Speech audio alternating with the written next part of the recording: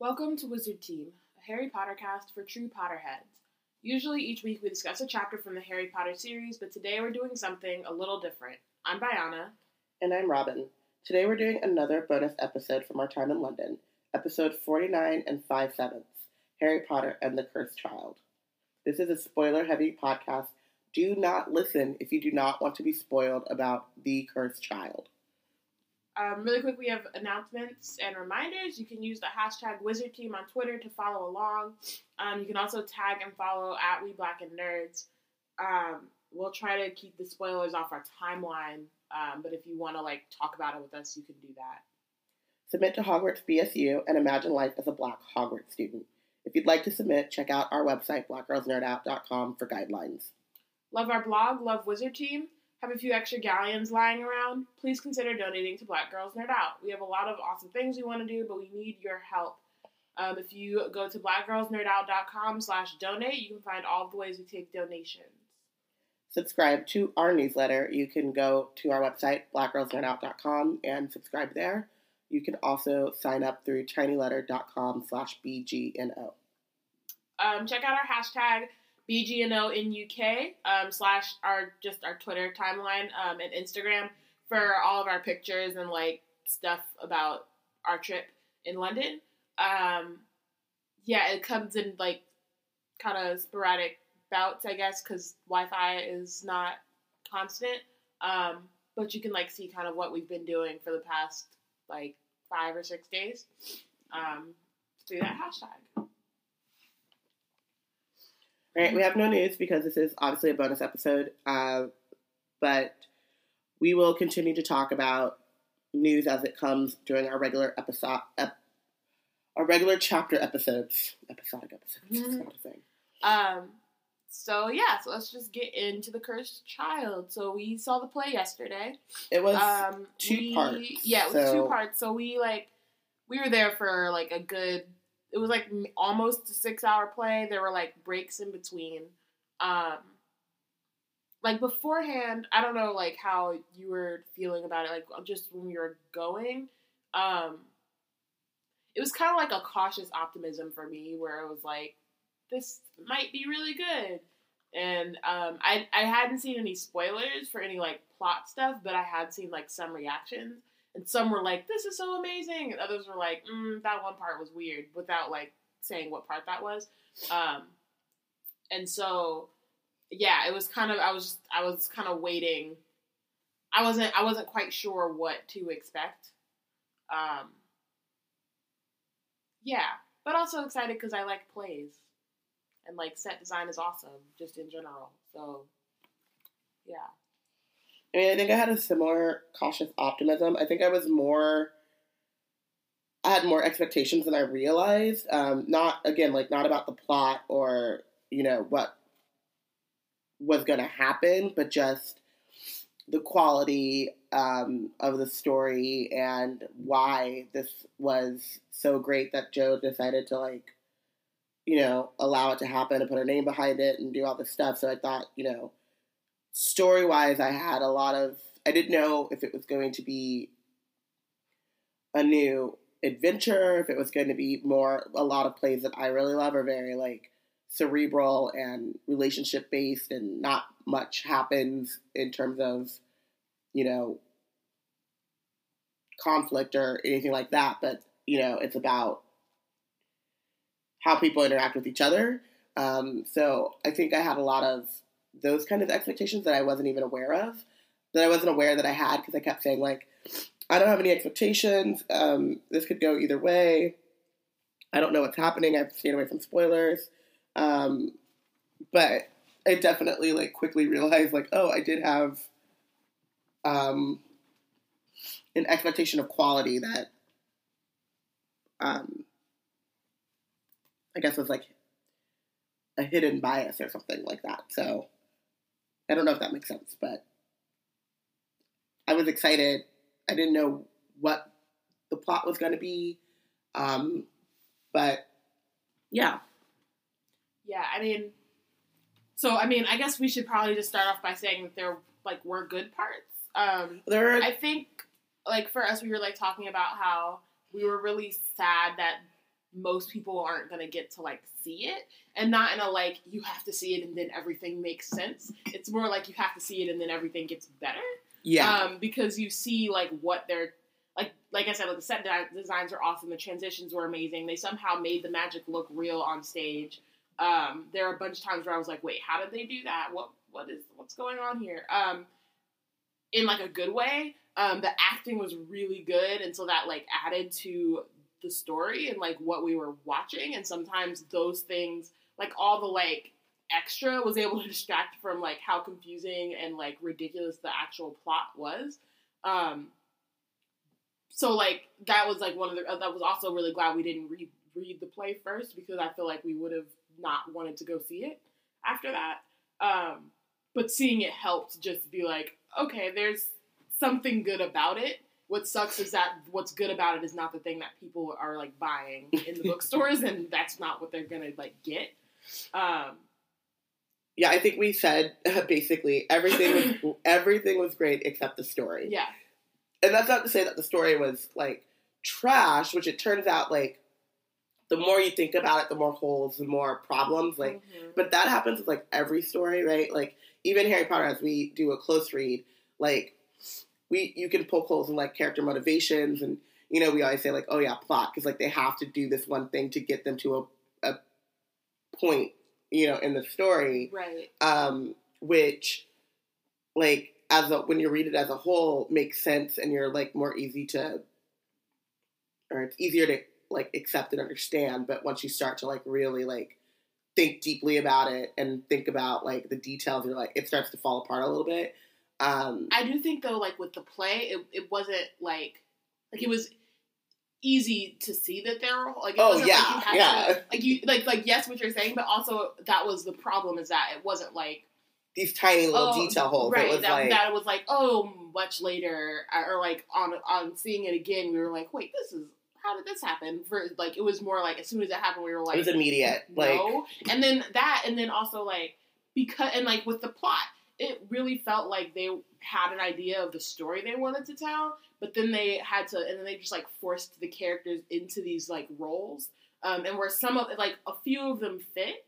Like, I generally liked Harry's, like, characterization and what he was going through.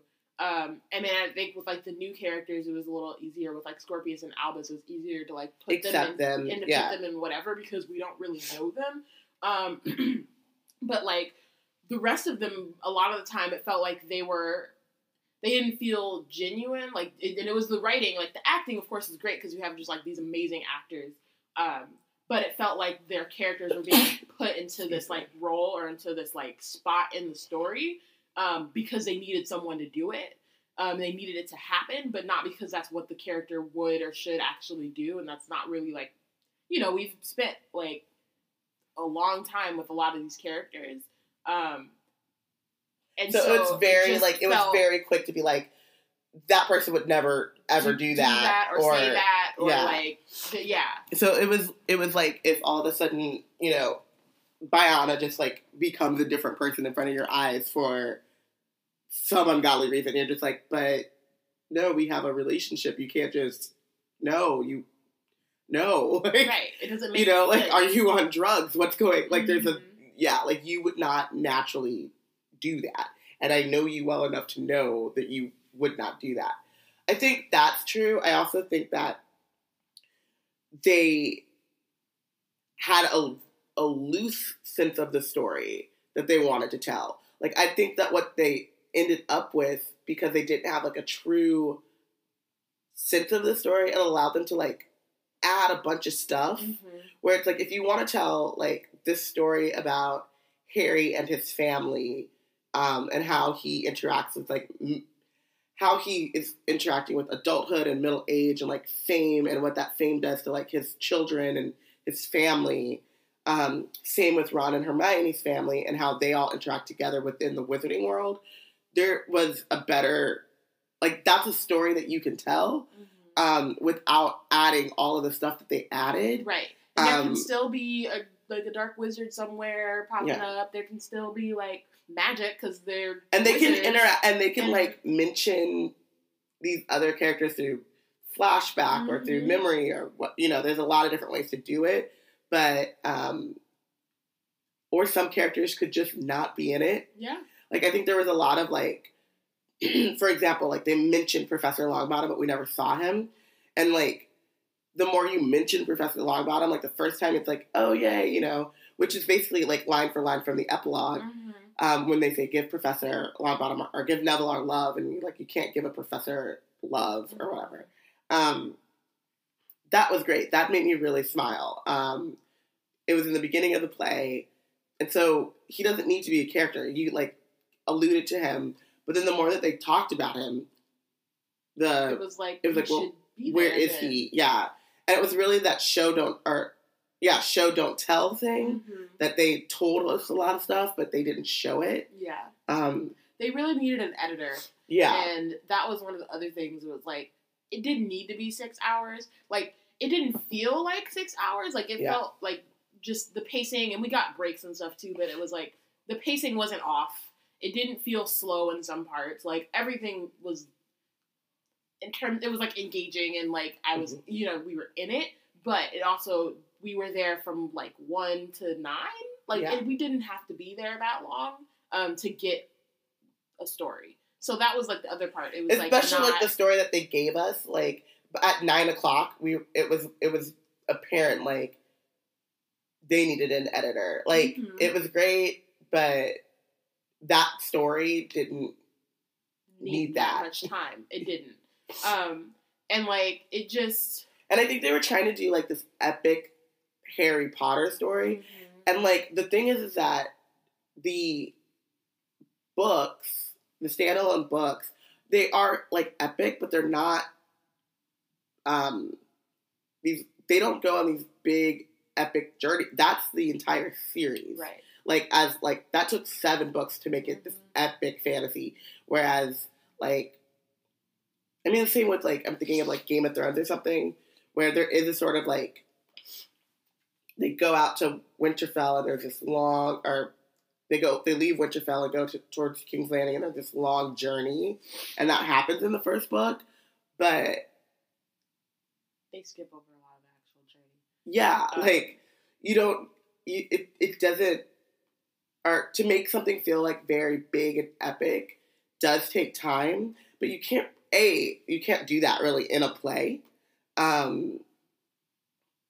mean, that's going back to like Beowulf and shit like that, where those plays were like, and poems were like huge and long, and people didn't have electricity and television, and like they were willing to do that, but also like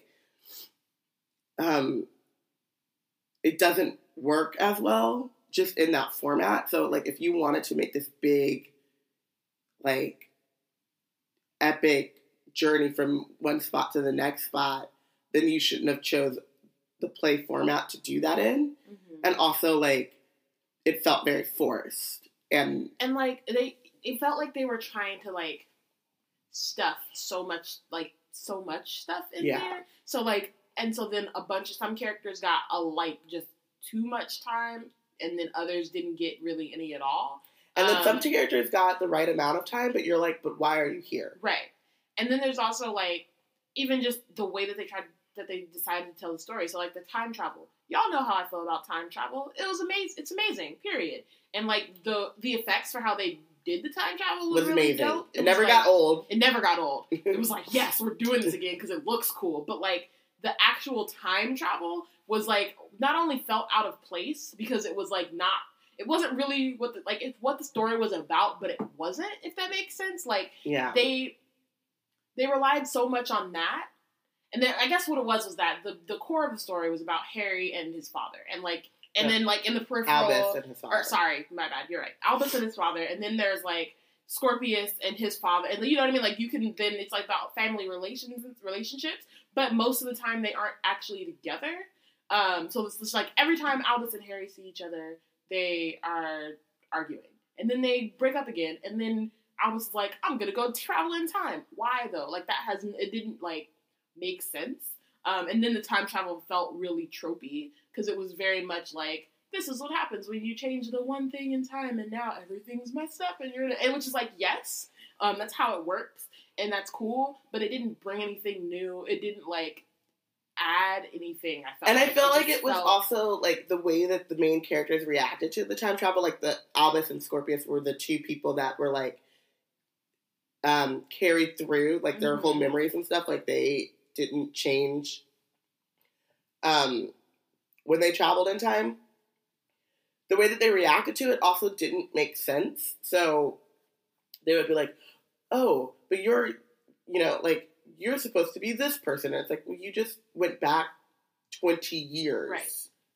And then came, like, and changed something and then come back to the present day. Like, it also, like, didn't work within the frame of, like, the magic. Mm-hmm. Like, the reason why time turners, in the Wizarding world were, like, up to an hour or whatever. It was more than an hour. It was, yeah, like, but it was a short term. It was like a short term thing. You could probably go back like a day, maybe. Was because they'd already figured it out. Like, messing with time is, like, really messy, and you know, and then, like,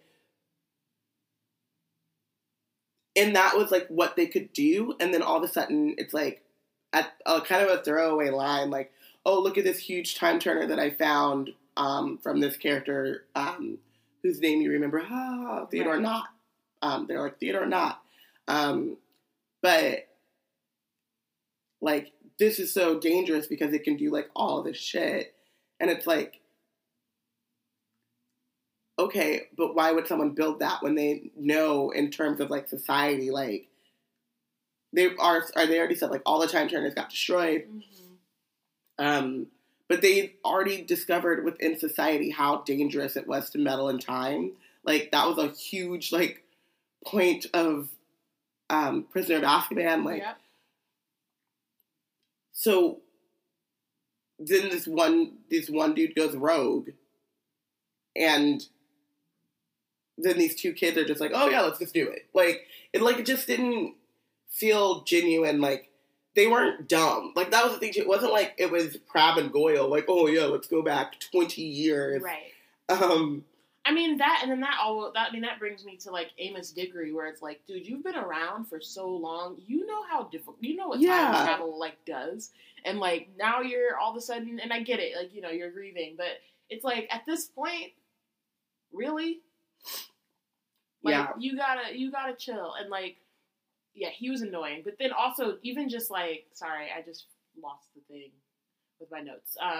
Yeah, the whole time I was like, he needs to get over himself. That's literally what I was thinking. Like, and it was also, like, we find out later that, like, he was confounded, or he was under a confunded charm. But, like, the things that he, like, the way that he was demanding stuff, even under a confunded charm. Yeah, you usually can tell when someone's, like, slightly confunded and, like, they're not going for the, like, below the belt. Like, the jugular. He was, like, really, like, hitting Harry in a way that, like, I think even in the books, I don't think that there's, like, that much, but he kind of was, like, you know, was my boy brave? Like, he never blamed Harry, and so it kind of makes sense that he would, like, I can kind of believe that, like, as he got older, like, as he got older and time went on, he got more and more, like, resentful that Harry was alive, especially now that Harry, like, is married with children and is, like, this famous Harry Potter and all of, like, the potential that he then, you know, met. Right. And then, like, thinking about how Cedric didn't have any potential. But, yeah, like, at one point he's like, do you know what Voldemort said? He said, kill the spare. My Cedric wasn't a spare. And Harry's like, I was there. Like, I'm pretty sure I told you that. Yeah, like, how do you know that? Like, because I was the one that had to witness that. You know what I mean? Like, it just didn't. That, and like, you know, we love Cedric. He died in a tragic way, and, like, it was sad, and reading it was like, oh no, and it shaped a lot of Harry's life, and, like, you know what I mean? Like, that's his whole 5th year is him trying to get over that, but also, of all the people that you would go back in time to bring back, Cedric. Yeah, we were also, like, why was he such a big part of it? We were up until, like, 2 in the morning, just being like, Cedric, though, like, he's the person that, as Albus Severus is trying to go back and, like, and it was never really clear, like, what he wanted from his dad. Like, he wanted... And why he was trying to, like, what did he think was going to happen? Yeah, like, okay, you're going to go back and you're going to save Cedric, and then what does that mean for you? Right. Like, there was so much of, like, you're, like, you change this one thing and you're basically, like, signing up for a very large possibility that you are going to erase yourself from existence. Mm-hmm. Like, everything changes and you are, like, one of the last things that comes out of that whole Wizarding War having to go the way that it goes. Right. So you change this one thing and what do you get? Like, what is your goal? But of all of the people that were lost during the Wizarding War, like, you lost an uncle, like, there was no mention of Teddy. No, Lupin. Teddy was not even... he wasn't...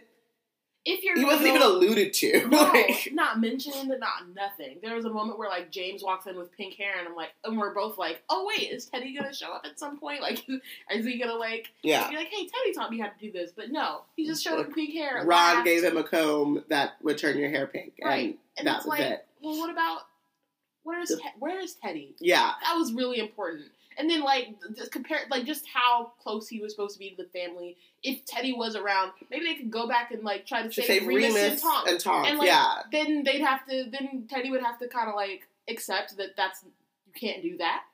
Because you would change everything. But.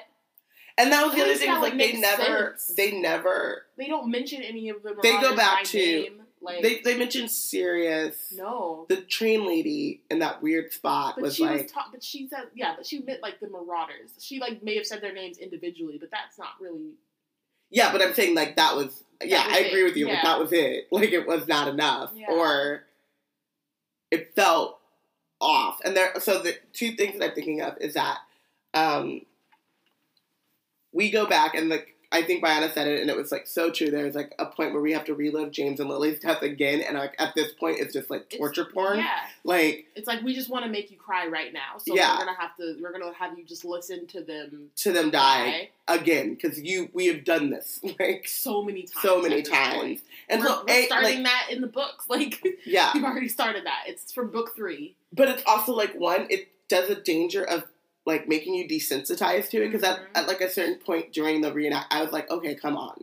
Because it was just, like, I'm not, like, I am sad, and I did, like, the acting, like, the performances were, like, so good that it did pull emotions out of me, even while I was, like, I am not down with this. Mm-hmm. I would still, like, tear up or laugh or whatever. But, like, they go back to James and Lily, and they know, like, we can't change that. Right? Like, that changes everything. So, you know that, right? But you still make us sit there and listen to it. But, like, right away, like, we can't, like, they have to die. Mm-hmm. But Cedric, you're cool with saving. Like, and Cedric, like, you're 4, not, I don't know. It was, like, there was so much mention of him, too, and it was, like, maybe because we didn't really get to know him, so you could, like, mold him into, like, there's a part where, like, it's, like, an alternate universe, and he becomes a Death Eater. Which didn't make sense. And it was, like, I guess we don't know Cedric that well, so maybe, but everything that we know of Cedric, like, and it was because he got humiliated, which was really what it was. Yeah, which was, like, another thing that we talked about in Prisoner of Azkaban, or about Snape and the Marauders, and I told Brianna, like, white folks scare me, because, like, you get humiliated so you become a Death Eater? Like, that was, like, Snape's whole thing, right? Mm-hmm. Like, the Marauders humiliated him, so he became a Death Eater. Like, he didn't become just mean or bitter. Like, no, he became a Nazi. Or he can, like, rise above. Yeah. Like, anything. But, like, yeah. I got humiliated, so I become a Nazi. Like, no. No. That's not how that works. And then, like... And then that was the other thing, even about Cedric, is that we only actually see him in the play once. So everything else, you're just hearing what happened to him. We didn't see him as a Death Eater. They just say, oh, he became a Death Eater. And it was like, we didn't see, like, there was no Neville, too. So it was like, he became a Death Eater and he killed Neville. In the Battle of Hogwarts. And you're just like, so it was a lot of telling. With, like, of all the stuff we got to see. You know what I mean? Yeah. Like, all the time that they had, they did a lot of telling. And so there are parts where you're just confused. Like, wait. And if they would have shown that, then maybe it would have been easier to swallow. But, like, having, like, a throwaway line, or, like, an explanatory line and, like, of, like, well, Cedric killed Neville and became a Death Eater, and then, like, Voldemort ruled. Right. No, I don't buy it. It just... And then they're like, well, he was humiliated from his time at the Triwizard Tournament. So he became a Dark Wizard. Like, what? It just doesn't make any sense. What? Yeah, there were just certain things. And then, like, I mean, I kind of want to backtrack a little bit and just, like, talk about the writing of, like, the characters. Like, the ones that we know. Yeah. Well, first, before that, I will say Scorpius was like, one of the best. Scorpius was amazing. He was great. Like, I don't know if we haven't, like, read the books, obviously, yet, but, like, I don't know if it comes across, like, in the actual script, but his performance was great, and, like... And he was very, like, physical, and, like, the way that his delivery of the lines, like, when he said Potter, like, you just would read Potter, but you don't get... Like, he literally made Albus, like, crack on stage. Like, right. Like, when Harry, like, when he finally, like, writes everything... Yeah. Like, after Scorpius writes everything, and then he's like, it's Albus, and he, like, gets super a hug, gives him a hug. Yeah. And then Harry comes in, and he's like, it's Harry Potter! And it's just like, oh, God. Yeah, and the actor who played Albus, like, literally started dying laughing. Yeah. Because it was funny. It was, like, really, like... The way that he, like, did it, and, like... Yeah, like, the excitement that, like, it was, like, this excitement that Harry Potter existed, but, like, the way in which, like, it's a very serious scene to... Harry Potter and, like, the people rushing in. Yeah, and he was just, like, starstruck and like, and he goes, like, and Harry Potter! Like, he, really, like, you can't see me. This is a podcast too, but, like, he, like, raises his arms, like, in this weird way, and, like, everyone in the audience and on stage were, like, just okay. Right. Calm down. Yeah. And it was, like, really cute. Mm-hmm. You're just gonna read Scorpius exclaims Harry Potter. Right.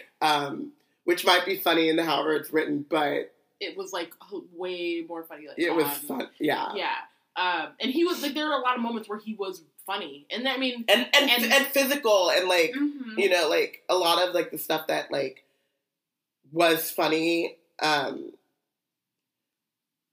it was... Even, because even he had touching moments, too, but it was, like, it was a lot of, like... his physical, like, how he, like, moved. Right. And it's, like, and he was able to be funny, but also be three-dimensional. Like, some of them. Which is, like, kind of transitions into what we were going to talk about, was, like, specifically Ron. Which was just, like... Disrespect. It was just of Ronald too much. Bilious Weasley. Like, initially, I was like, okay, he, like, cracking jokes or whatever. He now works at Weasley's Wizard Weasleys. That's fine. And I was like, okay, after a while, after part one, I was like, okay, so they're doing, like, he's, like, a Arthur/twins stand-in, which is fine if he... Wasn't Ron.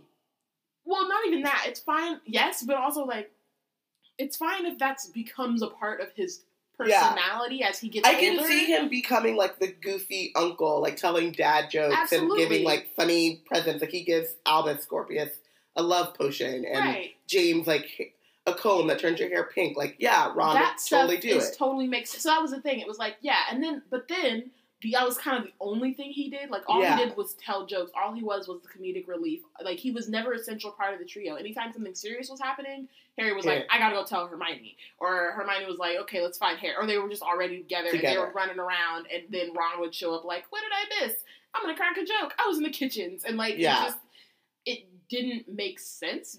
And, like, there was no... Which was even more frustrating is there was no moment where Harry and Ron had, like, an interaction on their own. They had no moments. But, like, also, not just, like, an interaction, but, like, they didn't even really talk directly to each other. Yeah, they, like, at the most, they, like, when there's one part where they're sitting around a table, and it's Harry, Ginny, Ron, and Hermione. And Ron is, like, cracking jokes and joking with Ginny in, like, a brotherly, sisterly way, which, yeah, okay, that makes sense. But, like, it's the furthest away from Harry as possible, and they don't interact directly. No. And you're like, there was never a time when those two were not stuck at the hip. And so what happened? Just because they don't work in the same spot anymore, it doesn't mean that would. And, like, Hermione and Harry work together in the Ministry. Okay, but it's fine. But also, Ron would care if his nephew went missing. Yeah. Not just be on some, I'm on the periphery because my kids didn't go. And so, but I'm still with them. Like, it was like, he made me laugh. But But he also, like, it seemed like he was, like, Hermione's husband more than he was Harry's best friend. Right. And Hermione's husband. Or even just Ron Weasley. Yeah. Like, yes. The part could have been played by Hermione's husband. Right. Like, they could have not been married. Like, it wasn't Ron.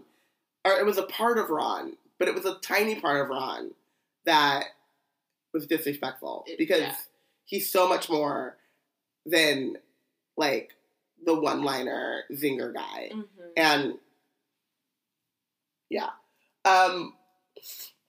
To continue with, like, character that we know, and, like, they made, and this is, like, something that was, like, Ginny always kind of suffered. In the book, she was better than in the movies, but even in the book, she was a peripheral, character. Like, she was on par with, like, the twins and Neville, and, so we knew her, but it wasn't her story. Mm-hmm.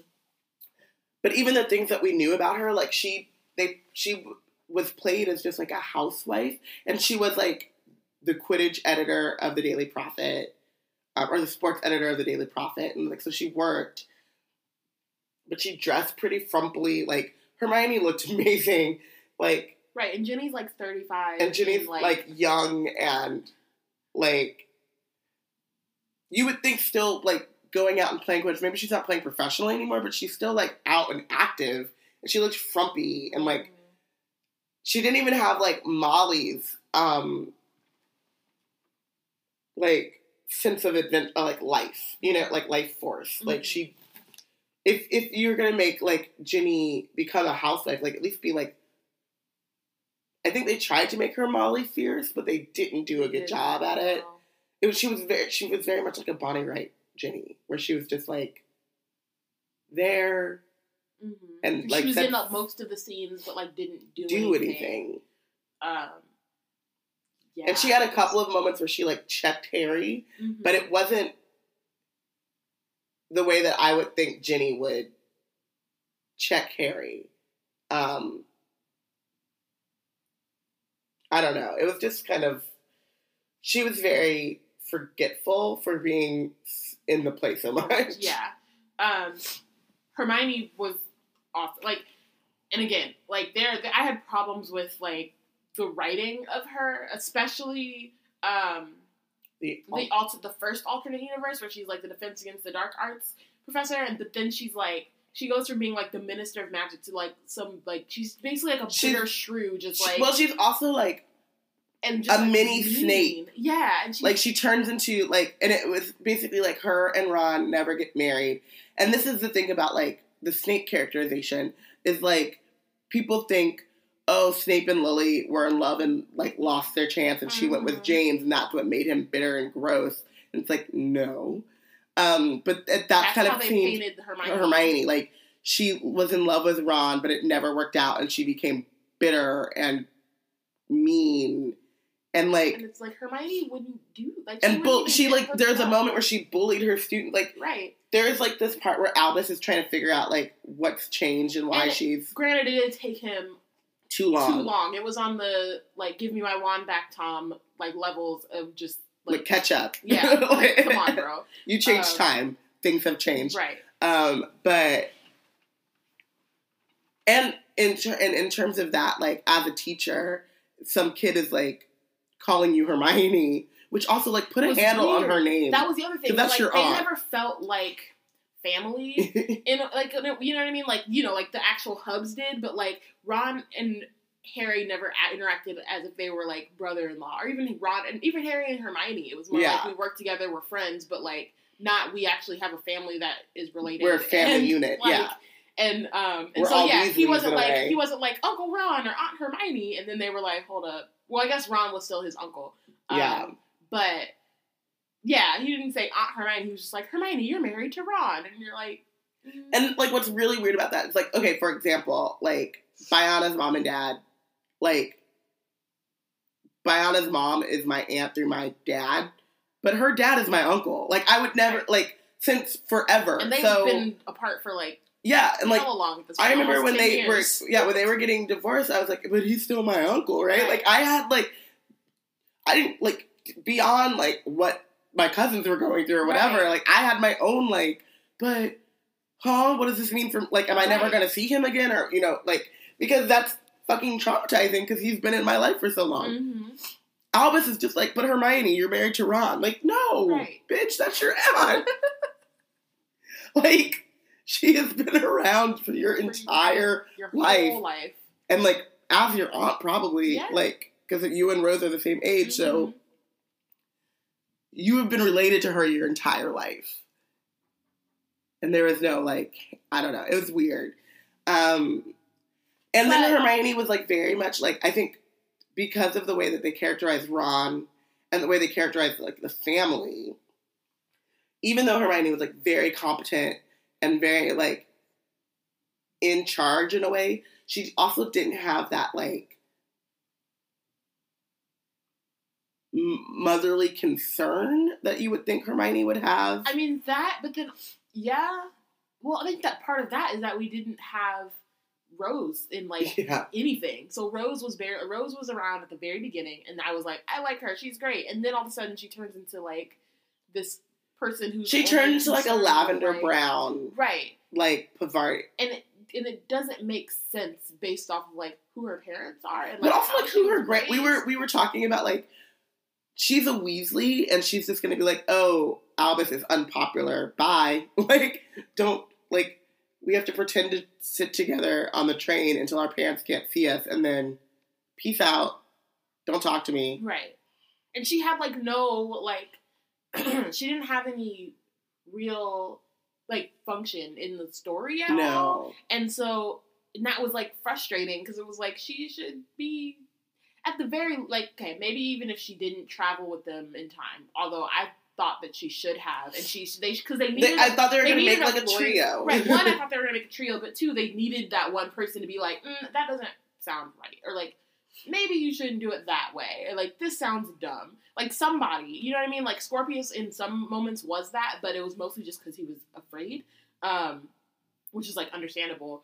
But with Rose, like, she just kind of, like, faded into the background. But also, like, In a way there was that a way was, that, like, when they're missing... Bless you. Thank you.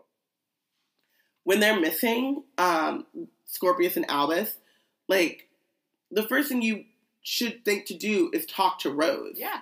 But they don't even do that in the play, which is also like, well, then they know that they're not really good friends or something, or they don't look out for each other. Right. But, like, the family that you come from, like, they all looked out for each other. Like, Percy, like, was keeping an eye on Harry I'm like, because his mama even told him Percy, to. Right. Like, you know what I mean? Like, his mama was like, look, I need you to be watching Harry because I don't trust it. Mm-hmm. And, like, he was like, all right. You know, like... Like, yeah, it's weird. Versus, like, the one time she did come to Albus, she was like, I just want to, you should come sit with me. He's like, oh, did somebody put you up to it? She's like, yeah, my mom and dad told me, but I'm here for you if you need it. Like, no. That's and then, not like, walked away. And then walked away. And there were, yeah, it was, and then, I mean, and even just back to Hermione, like, that, I felt like that, we didn't get to see, like, the connection between, like, Harry and Ron, Hermione and Ron and, like, their kids. I mean, Hugo was mentioned a couple times, but didn't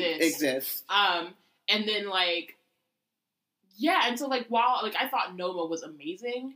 Yeah. And there were, like, moments of, there's, like, one funny moment where Albus is polyjuiced into being Ron. Oh, yeah, and that kept, was like, great. kissing her, and then Scorpius is like, you kissed your aunt, like, 12 times. Right. Which was, like, the one time that they mentioned, like, that's your aunt, and that's kind of weird. But also, like, the way they did the polyjuice potion, by the way, was awesome. Was awesome. But they had this moment of like, or they had a couple of moments where it was like Ron and Hermione like in a romantic, loving way, Mm-hmm. but not in a friend respect, like mutual respect way. Right. It's because it was like in the alternate universes where they weren't together, they didn't behave as if they were like as if they had grown up together and were best friends. They behaved as if they were like colleagues who worked together. And like then there when was like tension, right? But it was like, but there was no like friendship there. It was just like, oh, we have this like tension. Yeah, and it's like you can have the tension, but also you've known each other, you've been friends since you were 11. Yeah, I mean, like even I'm thinking back to like Goblet of Fire when the tension really starts. Mm-hmm. Like there are still times when they're like, okay, but we need to like figure this thing out and right. like work on this thing together. And like there's still things that they needed to do. And they were still friends, like at the end of the day, like even when they had like you know what I mean, like they're always friends, and it didn't really feel like that. And a part of that was because Harry wasn't there. Like, there wasn't a moment where it was just the trio. Like there was a moment where they all stepped up, and it was Harry and Hermione, and then this is also like Draco and Harry had more moments together than Ron and Harry did, but like it was Harry and Hermione, and Draco steps up to like this is like them versus the crowd. Draco. Yeah. So Ginny steps up to like back her husband, and then Draco steps up because like his son's a part of this whole thing too. Mm-hmm. And then Ron comes in and he's like, well, like I think Brian already said, like, well, I don't really have anything to do with this, but if they're in it, I'm in it. Like, and it's like, no, there's like maybe that's your thought process, but that's not what you would say. And also like Ron would say that to the two of them, right. Like, look at what y'all got me into, exactly. But like. He would have been up. He would have been up there from the jump. Yeah. Like, say something else. Right. So he did that one part where he was like to Draco. You've been real disrespectful to my wife. Right. But it was one moment at the end, and it was just like I was waiting for that the whole time. And yeah, so then like, but yeah, I thought like Hermione in general, like Noma was everything I ever wanted in Hermione. Yeah. Like, period. She was the best. She was awesome. She was also there was one problem with, and it wasn't Noma's problem. Again, like all this stuff is the writing. Yeah. Which was like in one of the first alternate universe, I guess. No, the second alternate universe. When Voldemort had won. They're hiding underground, and she has become this, like, Indiana Jones, like, action star type of person. Like, she's the most wanted person, and Ron's, like, second most wanted or whatever, which makes sense, actually. But the way that they did it was kind of like, okay, again, like, Hermione's better than Ron. Like, right. But... It only makes sense in that she's a muggle boy. Yeah, but it's like... Ron's a blood traitor. Like, you know, like, he's not... And he's not, like, a sidekick. I mean, he is a sidekick, but he's not... He's, like... It would be, like, they would all be equally wanted. Anyway, that's not the point what I was trying to make. What I was trying to make was that she's, like, stepping on Scorpius, and she's, like, I am sick of, like, hiding under these walls, like, you know, and fighting and winning little battles. And it's, like... Hermione would have had so many books around. Like, she's in hiding, and she's got access to, like, the Hogwarts library, right? She would have been like, I have a shopping list of things to get me, and she'd be studying different ways, or, you know, it wouldn't be just, like, she always did step up to fight when needed, but she was always the person who was like, let's make a plan. Right. And this one, she, like, really did a Harry-level type of plan. Right. Okay, we're going to do this, this, and this. And, like, no, Hermione would have, like, stopped. Like, look at this. Look at this. Studied some alternate routes or whatever. Like, it would have been a more thought-out plan than, like, a... And there was only one moment with, like, books with her. Yeah. And it was a good moment. But, like, there was no moment where she was like, let's go to the library or something. Yeah. Like, there was no moment like when that. In doubt, go to the library. There was a lot of doubt. There was a moment where, like, at the end where Malfoy is like, oh, I have another time turner, which was a little convenient, but that's, you know, that happens. and they were trying to come. Harry and Draco were trying to come up with a plan, but I was like, never once did they think like, let's go ask Hermione. Right. She might actually have some ideas, or even just be able to use some like deductive reasoning to figure out like where their kids might be in time. Yeah. Like, she might not have got it totally right, but she'd have been able to narrow it down. And they're like, okay, so just kind of going to Draco a little bit is like there's more interaction between Draco and Harry than there was between Ron and Harry, which was a problem, and the trio as a whole.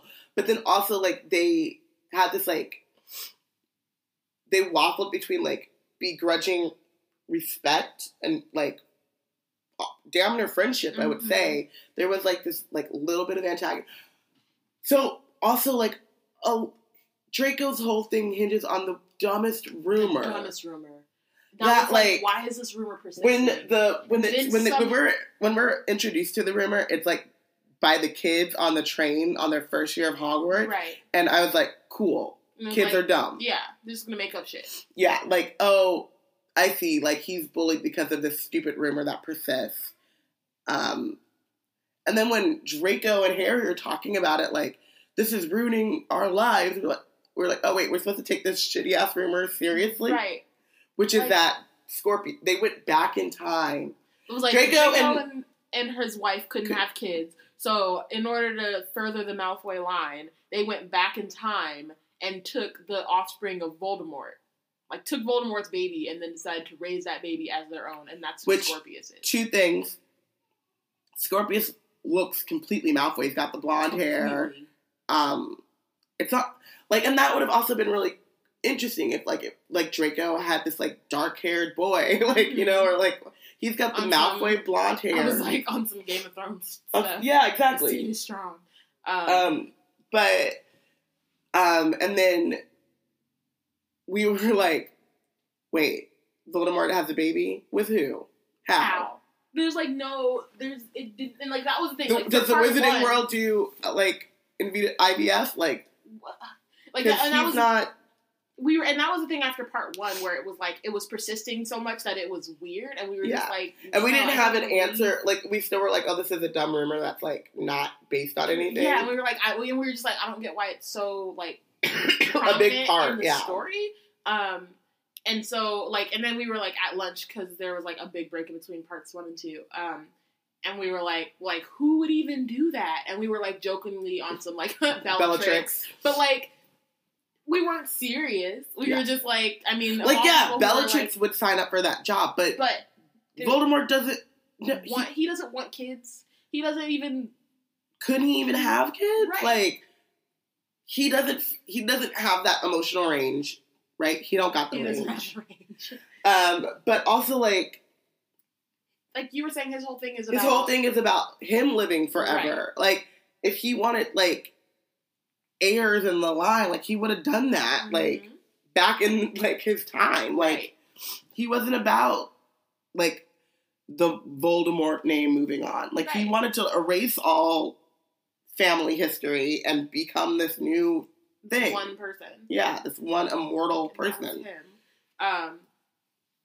Yeah, and then we found out that shit was real. And then, so we were like, oh, Bellatrix. And then, cut to, Voldemort does have a kid. And who's the mom? Bellatrix.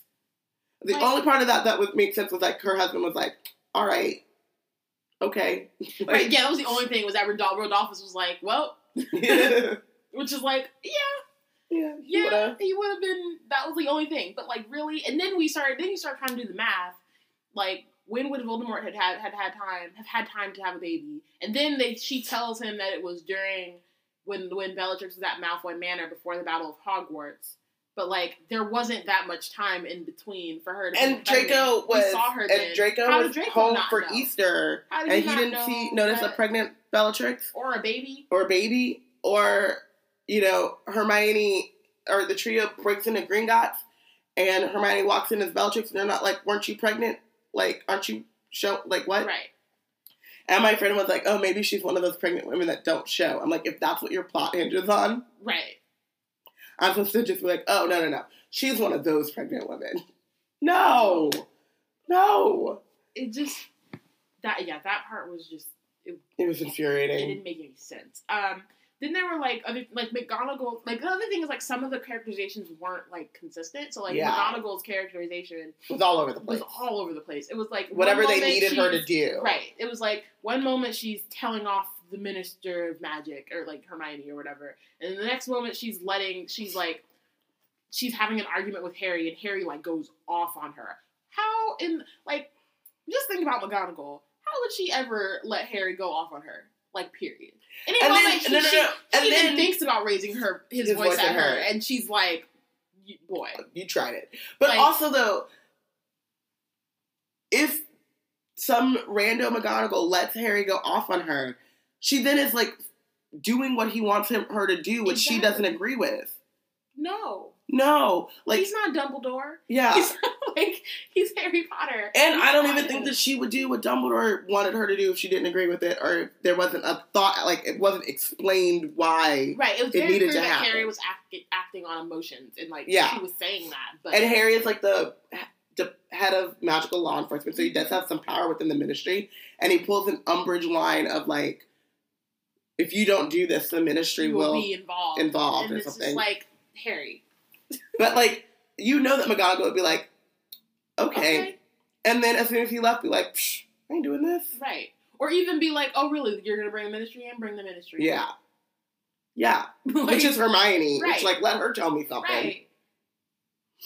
Like, it didn't make sense. And then later, having a backbone. Like, it was all over the place. And when she does, like, stand up to the Ministry, like Diana said earlier, she doesn't stand up to them so much. She kind of starts scolding Hermione in public, though. She starts like a semi like mob. Like, how dare you? Like, you know, like, yeah. And then also, so there's like the scene where they are like where Scorpius and Albus are like escaping the Hogwarts Express, and then the trolley lady appears, and it was weird and it didn't make sense. And it didn't ever come up again. No, it didn't need to happen. It didn't. She is like, she has this whole monologue about how old she is, and no one's ever left the Hogwarts train, like, not at their destination, and many have tried before, and she talks about the twins and the Marauders. And then she grows, like, long fingernails and stands very menacingly, and then they jump off the train. Right. They're like, okay, bye. Like, it was she doesn't weird. Fight. No. She just stands there menacingly. And, like, little sticks grow out of her fingers. And she's like, Rah! It was like, why? Why? That was, like, the first part of the play where I was just like, what's going on? Yeah. Like, that was, like, you know what I mean? Because at first you're just, like, you see everything, and you're like, this is really cool, and, like, you're getting blinded by it, and then that and there was, like, this big... That part was, I think, the part that, like, it started to... That was what... It not even started to shift, but it was, like, that was when my brain, like, snapped back on as to, like, okay, I'm not going to get blinded by all the pretty stuff, but, like, what's actually happening here? Like, why is this happening? And I think, too, like, one of the things was, like, it starts really fast. So, like, they're dropping them off, like, during the epilogue scene. They're, like, Albus's first year at Hogwarts. Yeah. And then they do this, like, montage of, like, really quickly they're in, like, year 4. Right. Which I like. And there was, like, a ton of, like, choreography and stuff where at one point I, like, looked up and I was like, is this going to be a musical? Like, they were, like, stomping and there was, like, music and they were swooshing their capes and... That was kind of cool. It was very cool because it, like, did this, like, whole thing about, like, movement and, like, when they would whoosh their capes, they would, like, make a noise that was, like, very, like, musical. They would also, like, and then also in general when they did transitions, that was, like, they would, like, whoosh their cape over a chair and then they carry the chair away and it looked like the chair disappeared. Like... Most of the time. Yeah. Sometimes it didn't really work out. But, yeah, so, like, it goes really fast, and then once you start to settle into, like, okay, now we're, like, getting to the, like, the story, that was, like, the first thing that they did, and you're just like, but why, though? Yeah. And then, the other thing, and this is, like, I think it's about the whole thing, but my last point in the plot, in, like, the part 1 category is, like, neither Albus or Scorpius were Slytherins. Like, they were Slytherin. They were sorted in Slytherin. But they weren't Slytherin. Nothing that they did was Slytherin. Like, at all. Like, in the slightest. And it very easily could have worked without doing that. Yeah. Like, that was the whole thing. It was like, at the beginning, it was pretty much the epilogue, and so they're like, if you choose the Sorting Hat, if you don't want to be in Slytherin, you don't have to be in Slytherin. Just tell them. Just tell them. Just tell this hat. So Albus never took that advice, and then was mad. It was, like, mad at Harry in a way. It was like, you're ashamed that I'm Slytherin, but Harry didn't care. And also made it known that he didn't care. And then you never asked the Sorting Hat not to put you in Yeah. Slytherin. And if it bothered you that much, you should have asked to be in Gryffindor. And then you weren't. But then he wasn't a Slytherin. So then it was like, again, forcing characters into the plot, because then you start to learn who Albus is and, like, the actions that he takes and, like, the way that he, like, just all the decisions he makes, all of it, none of it was Slytherin. The whole plot hinges on a very rash, like,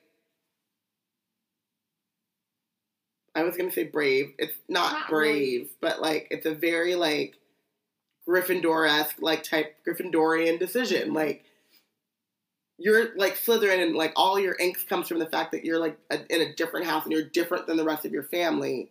But then the thing that, like, you do to solve that proves that you're not, like, proves that you're a Gryffindor or not Slytherin. And, like, he could have been a Slytherin, and, like, they could have made the conflict something, different. Like, it would have been interesting to see, like, Albus, like, starting to get interested or, like, lured into, like, dark arts, and, like, how Harry Potter's son, like, tries to stay away from that or something, like, you know what I mean? Like, that, if he was Slytherin, like, if you don't want to make Slytherin synonymous with dark arts, you could still show that he's a Slytherin without having that, like, be a thing. Yeah, like, but he could have been, like, Slytherins are very cunning. They're very, like, ambitious. Like, they're very, like, there are things about Percy that are more Slytherin than anything that Albus Severus was. And, yeah, there wasn't a single moment that he did anything that I was like, oh, I can see the Slytherin in him. Besides being, like, moody and sulky. But that's not, but that's not even a Slytherin. Like, he was very antagonistic towards Harry. This is the other thing that I got really mad about, was, like, they had issues, but what was the issue? Like, there was a conflict between father and son. They didn't communicate well. And, like, obviously Albus felt, like, overshadowed and like... Yeah. And it was very much in, like, a Ron type of way. Like, but then somehow Albus and Ron never had an interaction where Ron could have been like, yeah, I've been there. I remember when, like, I was in Hogwarts and your dad felt like he was overshadowing me, but he also had hella shit. Yeah. He was dealing with. But also, like, James and Lily, the children, don't have any kind of angst about it. So it's not, like, oppressive, right? It's not like, oh, you can't get away from, or they handle it better. I don't know, but they didn't do a good job of communicating that. The other thing is, like, where were James and Lily when Albus was struggling? Yeah. Yeah. I mean, like, we talked about Rose and how she barely helped, but, like, James and Lily were not there, just period. At all. And, like, James would only be there to, like, tease Albus some more, but it was like we said, like, you tease your siblings, yes, but when, like, the shit goes down and something is wrong, like, the twins weren't teasing Ginny. They were trying to make her feel better. Right. They were worried about it. They did it in a really weird way, in a very twinny way. But their goal was not to tease her. Mm-hmm. Sorry, I have a cold. But Albus just kept being like they wanted to make him emo Harry without, like, the actual shit that emo Harry went through. Right. And, like, that he went through to get that way. Yeah, and, like, you are mad at your dad, and you're like, you think he's someone who he obviously isn't. Like, Harry was trying his best. He was doing a terrible job. He was not, but he wasn't malicious. Right. He wasn't, ignoring Al. Like, he spent more time with Albus than he did, with other kids. It wasn't like him cracking jokes with James and Albus was, like, off in the corner. Like, he was, like, dropped him off at the train every year. Every single year. Mm-hmm. Had moments with him every single year. Yeah. Gave them all presents. Oh, Oh my god. This is how much of a shit Albus Severus was, which didn't make any sense to me. He gives them gifts every year, and so James gets the invisibility cloak, which Albus then later steals, so why are you so mad about it? But Lily gets, like, these little wings that flutter. Yeah, that flutter. And he gives Albus his, like, baby blanket, like his security blanket. And he's like, you know, this was the blanket I was wrapped in. Also, it was a small blanket to be wrapped in the middle of October, November, whatever. This is the blanket I was wrapped in when I was left at the Dursleys. And Dudley found it after Petunia died. And so she kept it. And so now I keep it. And every All Hallows Eve, I find it. And it just is like, it's the one link to my parents. And the one thing from my mother that I have. And I want you to have it. And it was like this very, like, thoughtful, like, he sits down on the bed with him, like, emotional moment. Mm-hmm. And then Albus is like, oh, so James, you're going to give James an invisibility cloak? You're going to give me this fuck-ass blanket? Like, basically being like, what is this supposed to do, Dad? And then spilled love potion on it. And yeah, and then threw it and spilled love potion on it. Just, like, threw it on the bed like it was nothing. And I'm like, what kind of psychopathic child are you? Like your dad tells you this heartbreaking story. And he's just like, boo-hoo, I'm Harry Potter. Boo-hoo, I'm an orphan. Like, what? Little boy? Bet you wouldn't. Like, you could just not go to Hogwarts. How about that? Who makes fun of their dad for being an orphan? Like, it didn't make any sense. And, like, there are ways, and I get, like, that they're trying to show that, like, they just, you know, don't connect and have arguments and they don't understand each other, and that's fine. You can show that in ways that don't make Albus look like a psychopath and don't make Harry look just, like... inept. Yeah. Even though, like, obviously trying his best. Right. Like... And then my other thing is, like, how is he so bad at being a parent to, like, Albus, but then, like, the other two are just chilling. We don't... Oh, and then he says, Harry Potter says, I never had a father figure.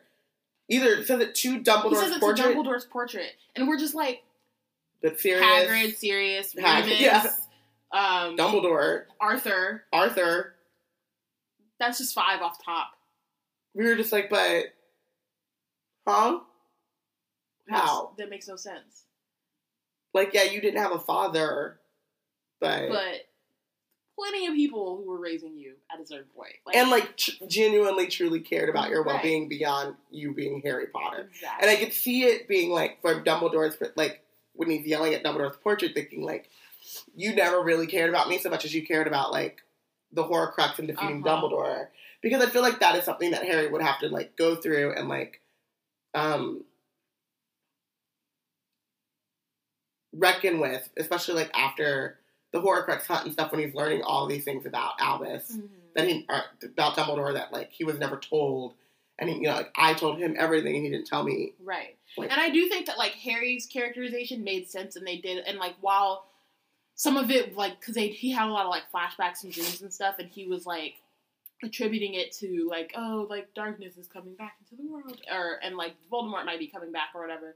But, a lot of it was really just, like, PTSD, which is the other thing, which is, like, and you know, like, Ginny was right in saying, like, you need to, like, actually be honest and, like, talk to your son, because what he wants is not to see you being, like, perfect and not, like, afraid or whatever. What he needs to see is you as, like, a person. And so that was the other thing, is, like, he never showed his kids, like, how much being Harry Potter, like, really weighed on him, and, like, gave him real trauma. So, he doesn't show it until he does, like, an emotional outburst. Right, until he, like, blows up at someone. Which is, like, makes sense. Hairy. It's hairy, but it's also, like, that's also what happens when you're traumatized. Yeah. And have post-traumatic stress. Like, that's what happens. And so it made that, like, Harry's characterization made a lot of sense to me. But then it was also, like... fit with the way that everyone else was characterized. Or how people, like, or especially just Albus, reacted to that characterization. Like, there were big holes of, like, yeah, my dad acts this way, and I'm just going to completely misread it as something, as arrogance or something. But I don't know. I think that teenagers do that, though. Yeah, like, but... it was dumb, but, like, in like a, but not, I didn't feel like it came out of left field. I did because of, or not that it came out of left field, but that no one checked Albus on it either. Right, like, no one talked like to him about it. Jenny was like, just, you need to show him, you need to be honest with him, you need to like, but someone could have talked to him about Harry. Yeah, too. like don't just come at Albus like you have the answers to everything. Like, show him that you still struggle with stuff. But then on the flip side, where is your mom talking to him? Like, boy, do you know what your dad has been through? Right. Like, you need to give him a break. You need to like, he has a hard time. time. Where she's like, I'm blaming you, Harry. Where it's like, yes, but they're both at fault. It's not just. Yeah. And like, but it's also just like, he's a teenager, but he's not, again, he's not Crabbe or Goyle. Like, even, like, I'm, like, bringing it back to the books when Harry kisses Cho and she's like, he was crying, and Hermione explains, like, all the things that must have been going on in Cho's head, and Ron's like, no way. Like, no one can have all of these conflicting emotions. Like, maybe Ron doesn't get it, but Hermione got it and could, like, explain it to them because they're not dumb. Right. Like, Scorpius could have explained. Like, Scorpius loses his mother. And there is a moment where Scorpius does check Albus, and it... But it comes, like, really late. Yeah. It's like we've been dealing with this for a while now. And then now... And I think it was like, yeah, it was in the second... Or the first alternate universe where suddenly Albus is a Gryffindor. Yeah. And they were like, because you asked them. And it's like, well, why didn't you just do that in the first place? Like, yeah. I don't get that. But, yeah, so there's a moment where he, like, gets checked by Scorpius, but, yeah. But it comes, yeah, and then he goes, and, like, he, like, understands it, but then... Still has his... issues. And they kept saying, like, again, it was like, show, don't tell us. Well, I have issues with my dad. And Scorpius was like, oh, you think? You know what I mean? Right. Like, we know. But they weren't, I feel like they weren't clear exactly what those issues were on Albus's side. Like, it was clear, like, I think that Harry didn't know how to talk to him. Harry didn't know how to, like, connect with him. But it wasn't clear, like, what Albus wanted Harry, how Albus wanted Harry to connect with him, because he was also trying. Right. That, and also, like, I guess for me, like, reading into, like, their, you know, like, the I guess, not, like, summary or, like, description or whatever before, like, this is the premise of the show, and, like, it tells us that, like, Albus is feeling really overshadowed and, like, is, you know what I mean, like, there's a lot of pressure in being Harry Potter's son, and then also like, being named after, like, Albus Dumbledore and Severus Snape-ish. But, like, we don't actually see him, like, he doesn't say that or ask that. So that's the thing. Like, it was very much just telling us things that that could have just been shown. But also, like, with Ron's, like, feeling overshadowed, right? Which is, like, okay, he doesn't go talk to Ron about it, right? Mm-hmm. But we're shown, like,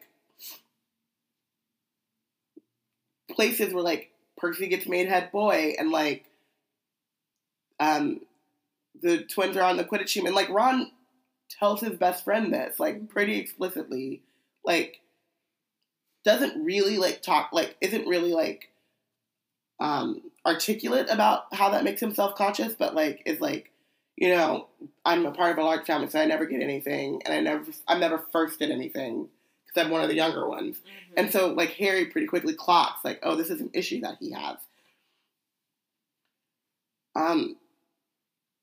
When Albus first meets Scorpius, he's like, I know who you are, you know, but he doesn't say, like, you're Harry Potter's son and you're named after two of the headmasters. Right. Like, there's no external, and another thing is, like, Scorpius lets Albus introduce himself first. Yeah. And then later, when Rose is like, we gotta go, we can't be sitting with this dude. And he's like, well, I know who you are, and you know who I am, so that's not your Albus Potter. No, and Scorpius is like, our parents had issues. Right. Which is, like, why he's thinking, like, you probably don't want to sit with me because you probably don't like the Malfoy name. Right. Right?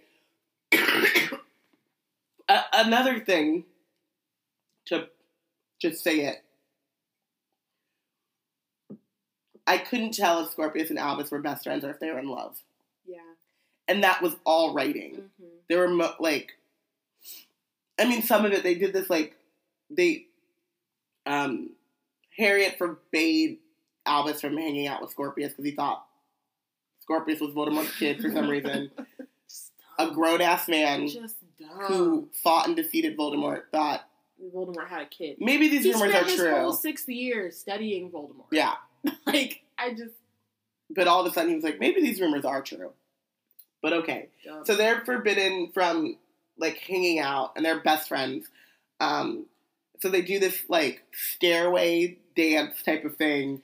That was cool, but they were, longingly looking at each other in a way that was so wait, are y'all, heartbroken? Or are you lonely? Or the music. Yeah, it was the music too. The music and the lights and then there was I forget what they said. They were in terms of then the writing reinforced it, which was especially at the end too. Yeah, it was there were just certain quotes where you were just wait a second. Yeah.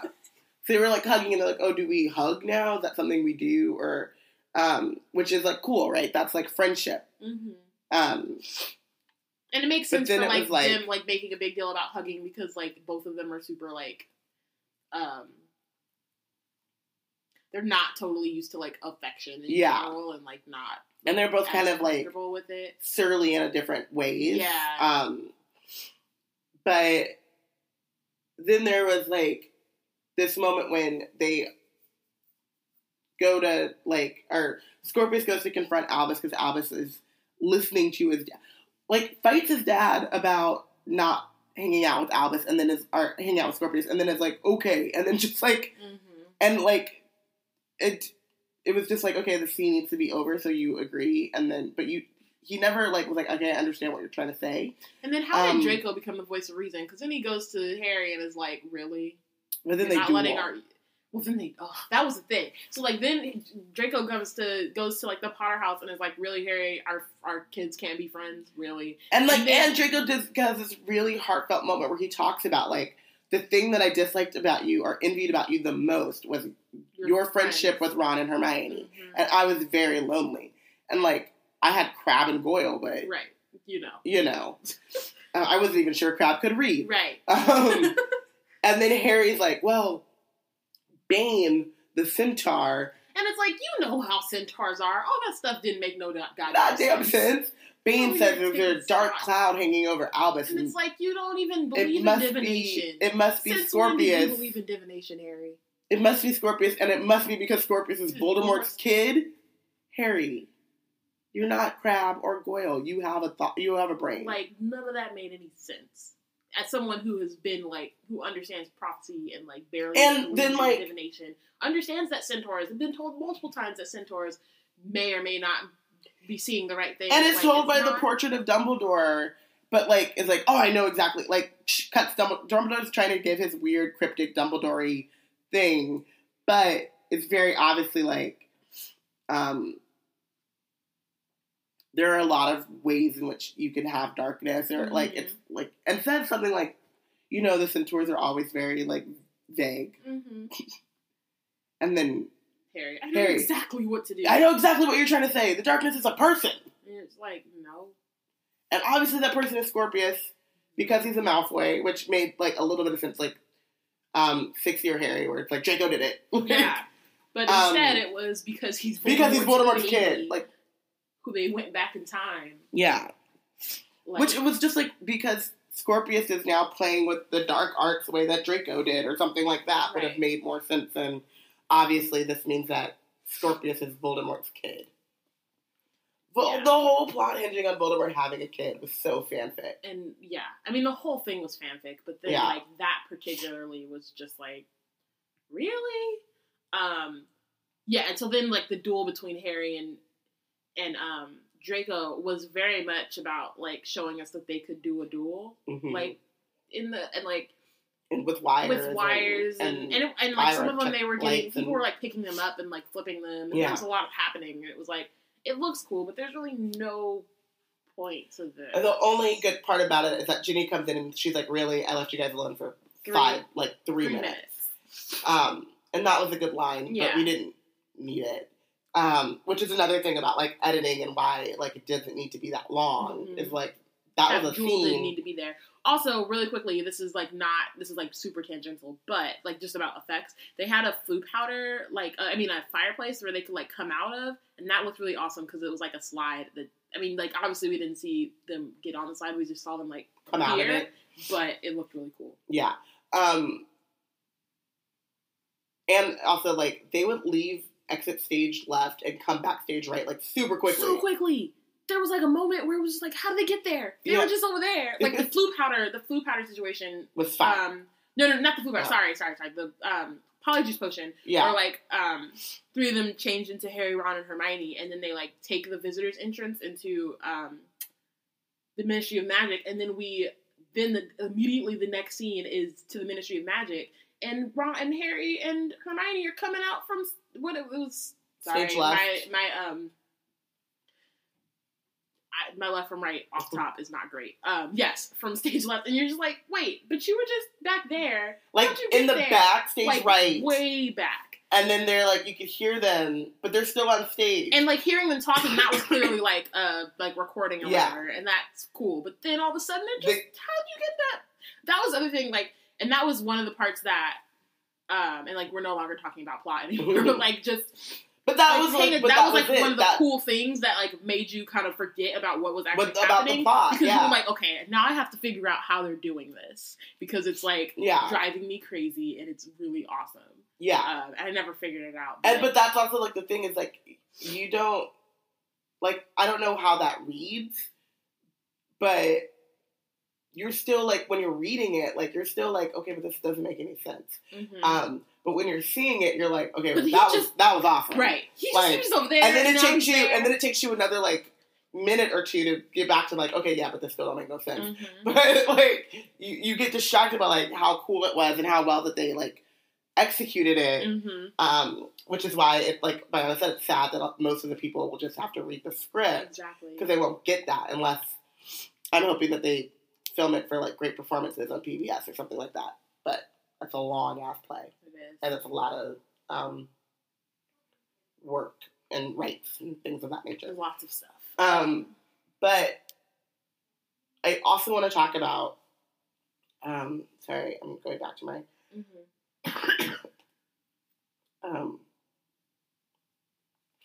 Harry has these dreams, right? And it's like, is he going back to having these prophetic dreams because Voldemort's coming back, or, like, dark magic is coming back? Right. And they have this one dream, like, he has one before each kind of, like, section, so he sees... And they're all flashbacks. Yeah, they're all, like, him flashbacks, but then, like, they end alluding to something that's about to happen. Yeah. So, like, the first one, he's under the cabinet under the stairs, and, like, Petunia's yelling at him for not doing the dishes or something like that.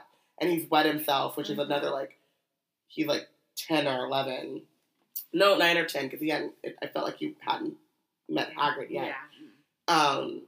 But he's way too old to be wetting himself. And he talks about the dream of his parents and hearing Voldemort, and they do this really cool thing where, like, these hands are coming out from the stairs and, like, touching, or almost touching him. Which is like, nope. But then he sees Albus in Durmstrang robes getting snatched. And, like, we find out later that, like, Albus goes back in time and he hides himself in Durmstrang robes, and so, like, it brings it together. But then they have this one dream where Petunia takes him to Godric's Hollow to look at the grave, and the whole monologue and everything, it was very much like a fan fiction, like what you wanted Petunia to do, but she never actually did, or what you wished she would have done. But it didn't fit with who she was, and it didn't make sense. And then at the end, you see Albus comes out of the graveyard, and Voldemort snatches him again. And Harry wakes up and he's like, that never happened. Like, that was really weird. And he's like really shaken by it, which great acting.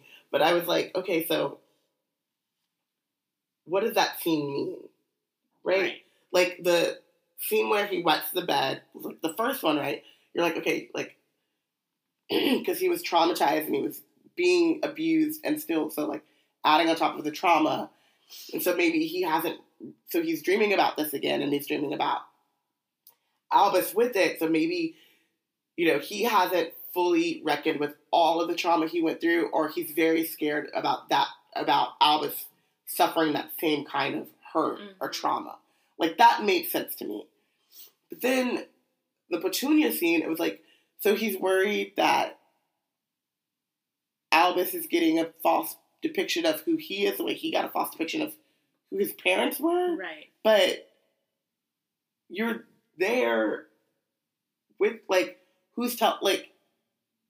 it didn't work because it was what you end up having to, like, just reckon with yourself. It's like, oh no, that was just a fan moment that they wish Petunia would have done. So they made it happen. Also, the Dementors are really cool. Yo. Like, at the end, so, like, I know y'all just read it, and it's, like, at the end of part 1, it's, like, the Dementors are, like, up here. But, like, no. I had issues. But that's not, like, you read that, and you're like, okay, cool, Dementors. And not even cool, but, like, oh, that sucks. No. They were coming out into goddamn theater. There's a moment. They were about 10 feet away from us I'm in between Bayana and one of my really good friends. I am grabbing my friend Marissa's arm, like, shaking. And I'm grabbing Bayana's knee. And I look over, and Bayana's just shaking her head, like, nope. Like, over and over again. Not about it. And, like, the Dementor comes, so there's two that come down, they drop down from the stage, and that was creepy enough. And we were like, oh God. And then this bitch comes from the side. From, like, the box. From the box where we're sitting, like the side box, and it's floating over the audience. And then comes, like 10 feet closer. Close, and we're like, And nope. Not today. What's happening I here? left my wand. I don't have it. I can't expect what? Nope. No. What's happening? Can't do it. And then the lights come up, and then they, like, do the dark mark, and the lights come up, and I was just like, but, no, where's the chocolate? Yeah. Like, it was just, like, it was very well done. And it was rude. Absolutely not. Which was nice, because it was definitely, like, an homage, I don't know, like a tribute to, like, the fandom, and, like, how creepy that was. And, like, the people that, like, it was also a little annoying, so, like, in our books, they are, like, things you need to know about the story. And they did, like, they recapped, like, the 7 books in, like, a small paragraph, and then, like, had, like, kind of a glossary of words you needed to know. And I was like, who needs this? Get them out of here. Like, yeah, and I mean, the other thing that was interesting, too, is, like, if you look, like, we could probably take a picture of it. Yeah. We have them, but when for, like, the cast, they say, like, for a lot of them, it's, like, some of them, it's, like, this is a specific person that they play, and then other people, it's, like, roles include, like, this person, and part of it is, like, so that they don't spoil. Yeah. So, like, for example, one person roles include Petunia Dursley and Madame Hooch, but they don't say Dolores Umbridge, because they don't want us to know that Umbridge is going to show up. Barry McCarthy roles include Amos Diggory, but they don't include that he's also Dumbledore, yeah. So that part was kind of cool. Sorry, I just wanted to check. And I think James Potter Jr., he also played Cedric.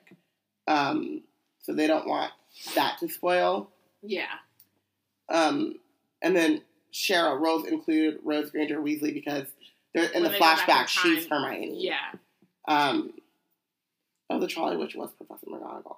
But yeah, so they do all of this, and one thing is, the Sorting Hat, I'm still upset about. Why? So the guy that plays the Sorting Hat was very cool. And so it's a man, like, and he's very, like, mystical, and, you know, but he stands on top and, like, does, like, the Sorting Hat thing. He, like, takes his hat off and then he takes his hat off and puts it on. The only thing that hat was, like, a bowler hat. It was a bowler hat. It wasn't the like, sorting hat. Yeah, which was the only thing that I was like, that part was weird. Yeah, but then he comes back, and he also plays like Hagrid. And the Hagrid was weird. Hagrid was weird. He was like really like preachy. Yeah. Like, he sounded like a black pastor. Yeah. That's what he sounded like. But then, like, when this second, I don't know if it was after the intermission in part 2 or when part 2 starts. It was after the intermission in part 2. And it's, like, a very beautiful picture. It starts to snow, and he comes out, and he's walking really slow. And then he stands there and he takes his hat off, and he shakes or something like that. And then it looks great, but then I was like, is he just, like, the magical Negro? Like, why is he here? Yeah. He doesn't really... There was no point in it. Yeah. And so, like, those things were really weird because it just was kind of like, okay, but why? Mm-hmm. Yeah. So, yeah. So just... Also good to know, it says, Azkaban Fortress, prison where wizarding criminals are sent, guarded day and night by Dementors. So, where... Hermione, the Minister of Magic, still has Azkaban running? Is this Guantanamo Bay? Like, why can't this be closed? Didn't Kingsley already, like... Get rid of the Dementors? After the Battle of Hogwarts, it was clear the Dementors were on the side of Voldemort. And so he got rid of the Dementors and replaced them with ours. Why would Hermione... Hermione bring them back? Hermione Granger. Of all people. Don't make no goddamn sense. Okay, so back to, like, the plot. This is something you could obviously, like, see, or read, and it would kind of, you get the same reaction. So when Snape turns up, because they do, like, it's in the second alternate verse, right? Because there's only 2. So yeah, so it's in the second alternate universe or whatever, and Scorpius finds out that he's, like, super extra Malfoy or whatever, and, like, there's Umbridge, and she's, like, creepy. Her laugh was a little off sometimes, but, you know. It was too grown. Like, it wasn't girlish enough. Yeah. Giggly enough, but, yeah. But she was still good. She was good. But then Snape comes up. Then it's Snape. And it was weird because, so, like, and on the one hand, it made sense that Scorpius would know, like, oh, you were actually, like, a double agent or whatever, like, at this point in his, like, they would know. Like, especially because, like, his best friend is named after him. Like, yeah, he would know that. But then it was, like, a weird thing where they were trying to redeem Snape. Well, before we get into, like, how they actually characterized him, it made me really miss Alan Rickman. Yeah. And it's not that the actor didn't do well. It's just, like, I was waiting for those pauses. No one should play I just Snape. feel like, yeah, that was, like, it's still, like, a bias on, like, our part and not, like, but it was very much like, I bought Noma's Hermione. I bought, what's his name? Jamie Parker. Jamie Parker, his hair. He was so good. I bought Ron. Like, I don't need, like, and I think we've talked about this, like, I could have new actors play these characters that I love if they, like, can embody them. That can't happen with Snape. No. And we also didn't need Snape in the story at all. And that was the other thing about part 2, especially with, like, they were putting in a lot of people that we didn't need. That, like, they did it in part 1 a little bit, and then part 2, so it was, like, also, like, nostalgia, let's bring back these characters. Like, Hagrid had no real role except for in the background. Yeah. Or, like, a flashback of the story. So he came up in the one, they showed Hagrid coming to the lighthouse and meeting Harry. And then they also showed him coming to pick Harry up from... But when he comes to pick Harry up from Godric's Hollow, he picks him out of a burning crib after this long-ass monologue that made which no was sense. like, no, you got sent there specifically to pick up Harry. Not, look, like, there's a baby. Yeah. Let's pick him up. Why do you think you're here? Yeah. Then, so there was no reason for, and the second one was a continuation of the tragedy porn that we got with, like, having to listen to Lily and James, like, get murdered again. So it was like, Hagrid, there was no point of Hagrid being around. And, like, the Snape thing, it was really just more trying to, like, make him seem out to be, like, some sympathetic character, or, like, a good person. So then when, like, Scorpius comes in and he's like, you loved Lily Potter, and you were really, and then the other, he's like, I took up her cause. No, you didn't. But then like, also, like, Scorpius is trying to... If the Death Eaters win, Snape is not going to be working on the Rebel. Not only did the Death Eaters win, but Harry Potter died and Dumbledore died. So what's his whole point of doing anything? He would just follow the line. And yeah. Be like, well, at He'd this be like, point, tried that, it failed, but okay. I didn't get caught. I still got a teaching position. Yeah. I'm getting benefits. I'm chilling. But also, like, not I'm working undercover with Ron and Hermione of all people. But then also, like, Scorpius is trying to convince Snape that he's from an alternate universe or an alternate reality. And he's like, you loved Lily. You loved her mother. Or you loved Harry's mother. You were a good man. And then he says something else that he should not know. Oh, that was later when the mentors come? No. But he said something else. Remember, I looked at you and I was like, how would he know that? Because it wasn't like... I can't remember, but it was like, yeah, you went to Dumbledore or something like that. And then later, after he's like, so he's convinced Snape that he's on the right side, or that he is from an alternate universe, actually. So Snape introduces him to alternate universe Hermione and Ron. And they're in the forest, and the Dementors come, and Snape pulls out a Patronus, which was kind of weak. It's because, it was because, like... I mean, I understood what they did, but, like, it was a fan fiction moment, too, where it was just like, they waited a long time. There was, like, a lot of build-up, like, for him not to pull out the Patronus, but you knew the Patronus was coming. My other thing was, like, they really just, like, Ron and Hermione were really just cool with being, like the mentors. Oh, yeah. No. Wait. That's what I wanted to do. Okay, cool. So, he pulls out he pulls out his Patronus, and Scorpius is like, a doe? Like lilies? It's like, boy, you weren't alive. You wouldn't know that. You wouldn't know that. Like, that's something that Harry would tell. People wouldn't just put that in a book. Yeah. Fuck?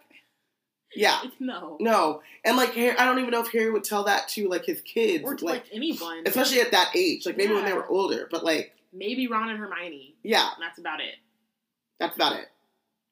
So then, the other thing about Snape taking up the cause and still fighting for the rebellion is that he understands that Scorpius is from an alternate universe.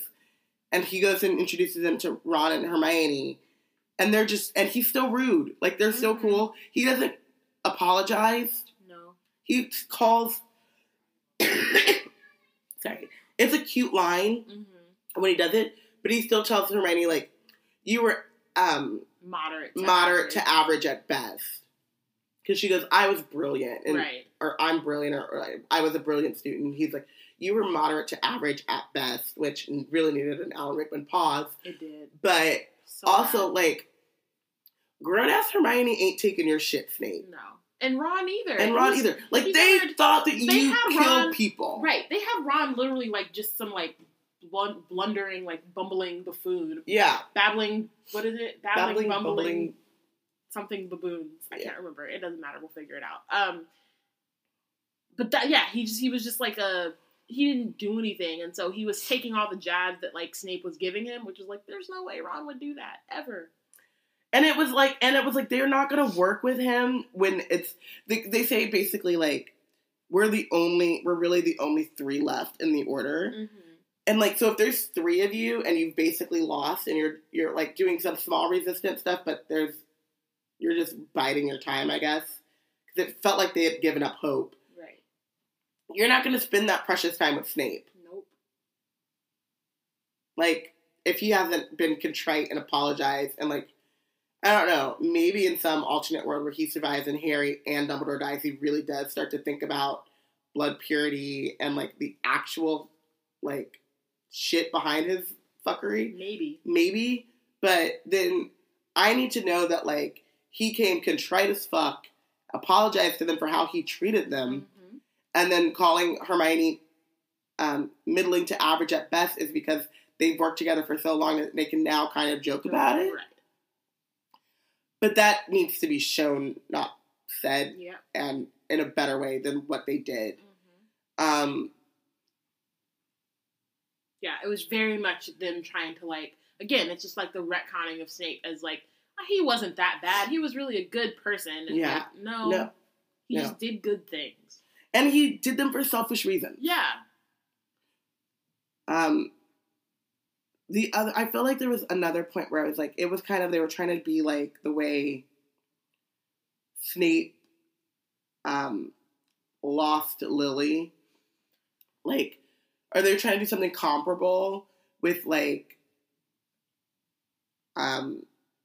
Draco and his wife who died because she was sick? Mm-hmm.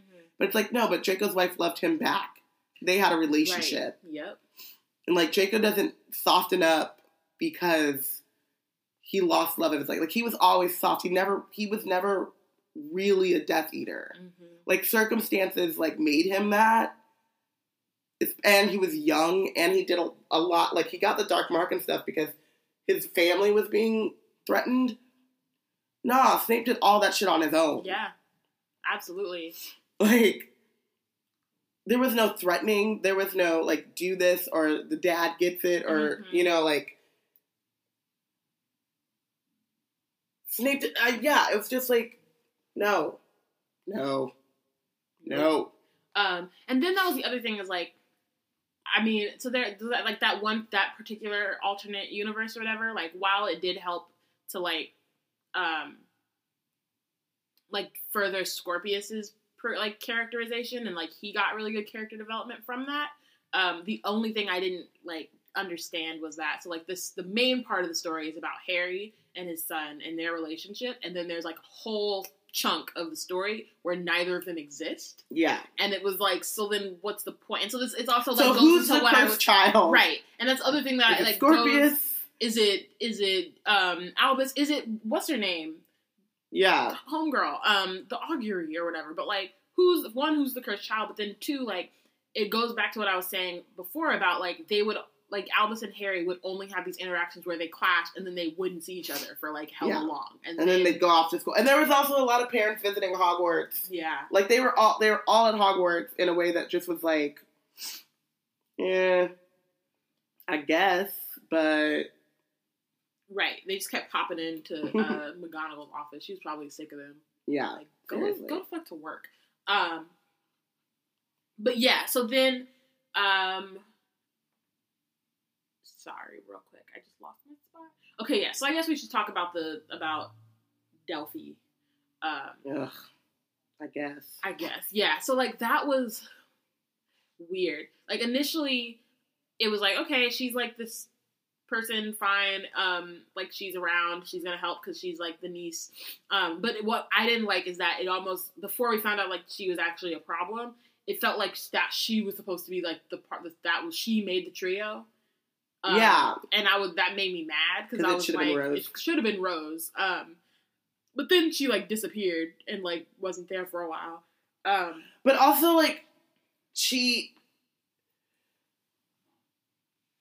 the things that she did some things that were, like, not consistent with, like, her being the villain. Mm-hmm. Where it's, like, I understand if you want to have, like, the twist where she's the villain.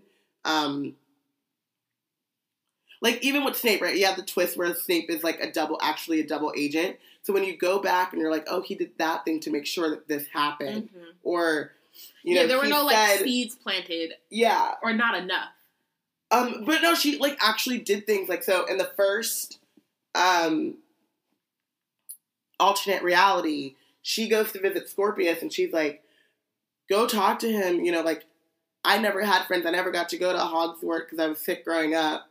Yeah, I never got to go to Hogwarts because I was sick when I was growing up, and, I get Al's letters, and he, like, obviously misses you, like, go be friends, but there was no, like, oh no, we failed, try again. We need to try again. Like, right. And then there was no, like, because she says she, like, needs Albus, but she doesn't need Scorpius. So why didn't you go to go to Albus and be like, you need to be friends with Scorpius again because we need to try again. Mm-hmm. Right? Like, that would have made sense without telling us that she was a villain, but also being like, oh, that's why she was so gung-ho on them trying again. Right. Like, Cedric's her cousin or whatever that story was. Yeah, and so then she wants to make sure that they succeed. Exactly. And then there were moments, like, earlier in, like, the first part where she would just have stuff, and she's like, my uncle gave it to me, or my uncle said this. That part made sense, because she was, like, that was just her way of, like... ingratiating herself. Like, yeah, and making it seem like the uncle was really the one who, like, Amos was really the one, like, the mastermind behind it all. So that was, like, a cool, like, bait and switch that she did, but other than that, there wasn't really anything until they were up on the astronomy tower, or no, in the Owlery, and it was like, oh no, she's the bad one. Yeah. And then also, like, the weird... in a very, give me my wand Tom kind of way. Yeah. But we had already, like, had seeds of, like, Tom Riddle's a problem. Right. Not, and the whole time we're just like, why is Delphi here? Like, not even on a, like... And Scorpius does, like, Scorpius is like, oh, so you called her in a jealous kind of way, and not in a, like, I kind of suspect there's something up with this chick kind of way. Right. That, and then also, like, she was much older than them, and Albus had, like, a crush on her, but it's like, she's closer in age to your dad. I mean, like, still, she's like, probably, like, halfway between the two, but, like, she's, like, significantly older than you. We did the math, she had to have been, like, 21, 22. Mm-hmm. And they're 14. Like, so that part didn't make any sense. So, you can have a crush on an older woman, like, and then they kind of make jokes about it, mm-hmm. but she also didn't, and maybe it was, like, our seats or something, but she didn't dress, like, super older. So by the time, like, we had to do the math, because I was like, oh, she's 17, 18. But then it's like, you have to think about, well, how old, because at this point it's 22 years later. Yeah. And then you're like, if she's the kid between, my whole thing was like, before we even found out about Bellatrix, it's like, how, Voldemort didn't have a lot of time to be having a young kid. Yeah. Like, he didn't have a body for a good 14 years. He had about 3 years to impregnate Bellatrix. In this. And 2 of those years she was in Azkaban. Yeah. So 1 year. Yeah. Yeah. And he was doing a lot of stuff during those 3 years. Collecting his army, getting his power back. Finding the Elder Wand. Like, breaking Bellatrix and all them out of Azkaban. Maybe it was like a celebratory one-nighter, like, right then. I don't know, but like, I don't even think that he doesn't even feel desire in that way. No. Like, he's not. I know. But and it just didn't, I don't. His, like, but yeah, so. And then we have like, her. It was this weird thing where it was like, oh, I'm older than you, I'm older, but there was no, like, I'm 22. Right.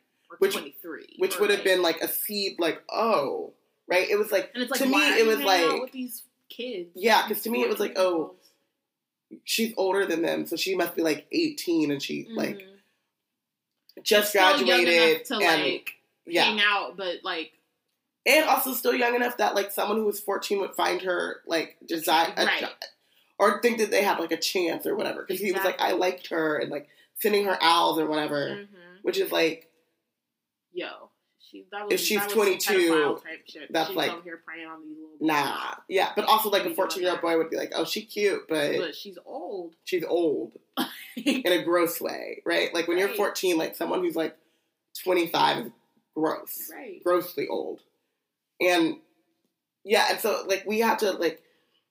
wait until we found out that she thought she was Voldemort's daughter, or she was Voldemort's daughter. And then how do we prove that? How do you prove it? And then there's also, all this writing.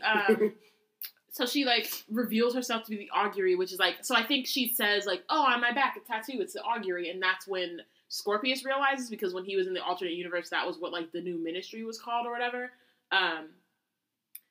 But they kept saying, they didn't notice to tell the Augury, or we'll have to go to the Augury. Right. And then also, like, they didn't notice that she, like, they gave her the Time Turner, and she immediately put it in her pocket. And her like, they're bag. like, we have to destroy it. She's like, oh, can I do it? And then she puts it away. Yeah. Like, no. Pay attention. And then after that, all of a sudden, she just got feathers. And I Googled it. It's like, maybe y'all might know. Is there a bird called an augury? Because I tried to Google it, and all I saw... Right. What I saw was that it was like an omen of the future or something. And I'm like, okay, that makes sense because of time travel and shit. But like, why did she have feathers now? Why is she, when she flies, she was like, I learned how to fly like my dad, and then, but she and there was also all of this stuff that was like, that's not how magic works. So you don't inherit skills, like you inherit Parseltongue, right? Sure. Also, there was like a third way to say open in Parseltongue in this play. Yeah, I noticed that too. I was like, y'all just... They don't know how to say open in Parseltongue. Nobody who writes it can speak it, so make that shit up. But, yeah, so, like, she does this thing where she pushes her thoughts into everyone's mind like Voldemort did, but that's, like, just being a really badass Legilimens, right? Like... But did you have time to learn that? Like, you don't inherit that. Mm-mm. You don't inherit flying, because Snape could fly without a broom. But he was taught how to do that. Yeah, but, like, he studied his ass off. Mm-hmm. And, like, when did she have time? She's 22. Right. And so that was the other... And then she's... And the whole point of magic... She's her wings. She, like, has... All of a sudden, she has feathers, and she's just like, look what I can do. Girl. But also, like, the whole, like, crux of J.K. Rowling's system of magic is that it's not... Like, if you are born with magical ability, then you work hard... Like Hermione, right? Hermione doesn't have anyone to inherit shit from, but she's the brightest witch of her age. But now all of a sudden, like, your main villain is just inheriting all of Voldemort's power. But, like, Voldemort didn't inherit his power. He fucking went off to Romania. And you didn't even know him. And you didn't even know him. You didn't even make a Horcrux. That's a rookie mistake. Well, I mean, I guess nobody killed her, but still. And then there's, like, so then that, and then also, like, when you were talking about, like, as we were leaving, is, like, her whole plan is to go back in time and bring back her father. Like, and be number 2. Yeah. Whose plan is to be number 2? Like, you could have easily been like, and then even Voldemort was like, Voldemort's on some, I'm gonna continue Salazar Slytherin's work. Not, I'm gonna go back in time and bring back Salazar Slytherin. He was like, I'm the new coming. Like, right. I'm top dog. Right. She should have been like, I'm the offspring of Voldemort and Bellatrix Lestrange. It doesn't make no sense. It's fan fiction to, like, on the highest degree. But that's who I am, so I'm going to wreck shit. Yeah. Not, I'm going to go back in time and bring him back for what? And then I'll be his number 2. Why? That's not how that works. It was because they wanted to bring Voldemort back. That, and then it was like... And he died like a man. That, and, like, he doesn't feel love. So, like, he has a daughter, he's going to be like, and... So, the fuck? Awesome, thanks for bringing me back. Right. Avada Kedavra. Bye. Bye, bitch. I'm going all hog. Like... Yeah, it didn't make any sense. It was literally, like, they needed time travel to bring back Snape, to bring back Voldemort. Again, how did Draco not know that Bellatrix was pregnant? Again. And then to see, like, what could have happened between Hermione and Ron... But not also in the first alternate universe when they are, like, it's not Voldemort's universe or whatever, but they just, like, Ron married Pavarti Patil and become Padma Patil, and he's, like, wearing a sweater vest and his hair is slicked back and he's really, like, lame and boring. And he doesn't like his son, which is weird. Yeah. There's still not an interaction between Ron and Harry. So, like, are they not friends anymore? How does that affect Harry? It seems like they're friends. He's like, you're married to Hermione. And then both Harry and Ron laugh, but then, like, they're, like, not, even just the way that they're standing, they're, like, apart and not really, like... But it would be like if, you know, I don't know, like, all those tropes are, like, the girl your best friend gets booed up and then they just ghost on you. Mm-hmm. And so then, like, yeah, you're friends, but not really. Right. But then, like, how does that affect Harry? Right. Because Harry losing Ron would be a loss. Big deal. It's a blow. Like, as it was in the books when it happened. And, like... Both times. Yeah, both times. And it was a big deal to Ron. So, like, if... I don't see Ron marrying someone and being so infatuated. And then it seems like Seems like, okay, I went to the Yule Ball with Hermione and it was nice. But then I danced with Padma and it was nicer, which is, like, word for word what they said. Yeah. And then... That's just hormones. Yeah. That's like some... Okay, but you were 16, so... Or 14. So then you had your Lavender Brown moment. Y'all snogged a couple times for a year. And then you went back to the girl who you're supposed to be with. You do... Like... my biggest thing about Harry Potter and why I was like telling Diana I was cool with like the alternate universe where they don't get together, is because their love is forged through like these shared experiences. So if they don't share those experiences, I'm cool with their like being a flirtation or they dated and it didn't work out. And I agree with like that. My thing wasn't that they weren't together. It was more that they didn't even seem like friends. Yeah. And it's like, but they've been friends for years. Like, but they still like in this alternate universe, right? They still battled Voldemort. Right. They still won. They still apparently went on the Horcrux hunt. But you remain true to Padma, who you don't seem all that like gung ho about at all. Yeah. Or you turned into a whole new person. Right. But then you still did all this stuff with them. Because I would have, if Harry and Hermione would have been like, just go hang out with Padma. You full blood. Like, you're good. You're good. Right? Like, it didn't make any sense. That was the thing. It was like a lot of it, just like the more and more, like while you're in it, you're like, that's weird. And then you just keep going and you're just like, that's also weird. Oh, look, Dementors. I'm not about this life. And then you go back to like, thinking about it, and then at the very end, it's when you're like on the way home, and you're like, but the math don't even add up. But how? But and Draco didn't know. But where was Teddy? But where was Teddy? Like that, and like I was kind of like, there are no other Weasleys either, which kind of like didn't make sense to me because I know they had a lot of like kids around the same, so like a lot of them would have been in Hogwarts at the same time. Which I get, you don't, like, there's a lot of Weasleys. You don't want to, like, do hella, and, like, they mentioned Molly, and I think that was enough of Molly, like, she didn't have to be in there. But, like, Ron basically was the stand-in for him and for George in a way that was weird, where it's like, no, George owns Weasley Wizard Wheezes. You help him out. You're not, like, the joke guy. That's but also, like, you were, like, you said, like, you were also a marauder, so, I mean, an Auror. Right. So, you know your shit. Right. You're not just like, oh, I'm just some joke guy. Like, no. Push comes to shove. Like, shit goes down. You've been out in the streets. You defeated a Horcrux. Yeah. Like, you know what to do. Yeah. Like, it didn't make sense. And your nephew is in danger, so you have even twice as much, like, motivation to, like, do something. Right. And cracking jokes is not the thing that you would do in that moment. No. Also, though, like, I think every couple of minutes or something, we will be like, where was Teddy? Which is a big one. But how were they Slytherin? Yeah. And why did they need to be? Because they did nothing Slytherin-esque at all. It was literally because of the plot. Because of the plot. And, like, sometimes, we joke about that when we, like, are reading the book. Like, why did this happen? Oh, because plot. And it's like, when it's small things, like... Yeah, it's like they need to get here. Obviously. For plot. Great. But, like, for this, it was all plot. It was, like... And the houses are in a way that by, like, your house says something about who you are. Mm-hmm. It's not like, oh, you just get forced there. It's not like you're in a group project and you didn't want to it's not like, oh, they both lived in Godric's Hollow, so that's why they're best friends, or whatever. You know what I mean? Like, which is like, okay, that says nothing about who you are. Like, or you're randomly assigned to sit next to each other. Right. Group project or something. Like, the sorting hat was put on your head. It's this brilliant hat. And if you have such a problem being Slytherin... He would know. He would know. But also, it seemed like Albus hated Gryffindor more than, like, he wanted to be in Slytherin. So...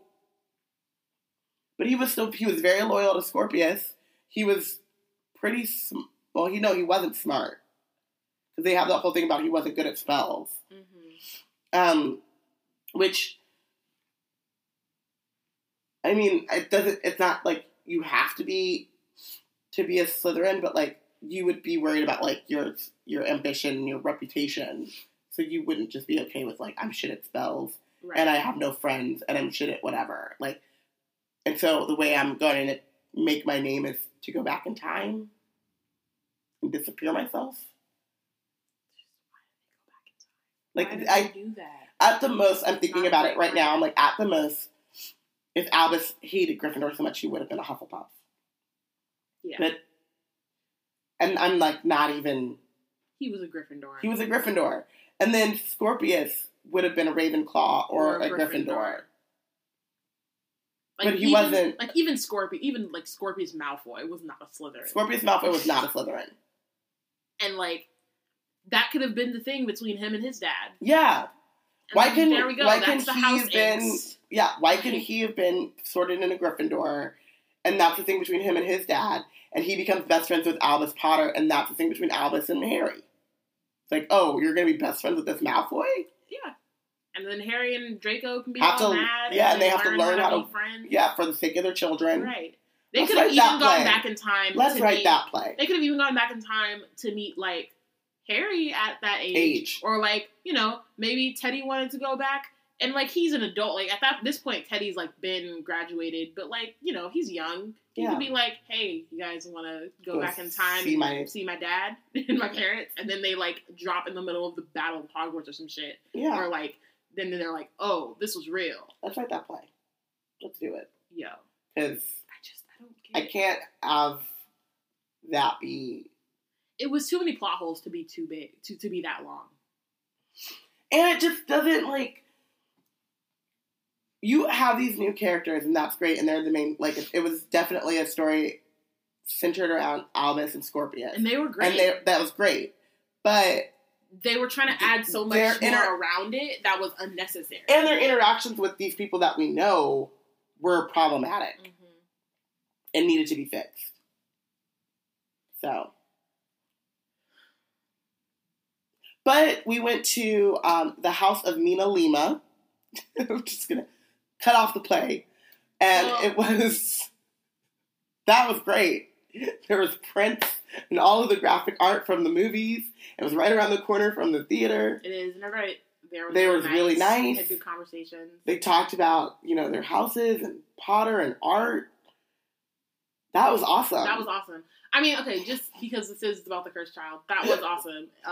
And y'all should go if you ever come to London. Or there's like an online store, so House of Mina Lima, or online like website or whatever, so you can see.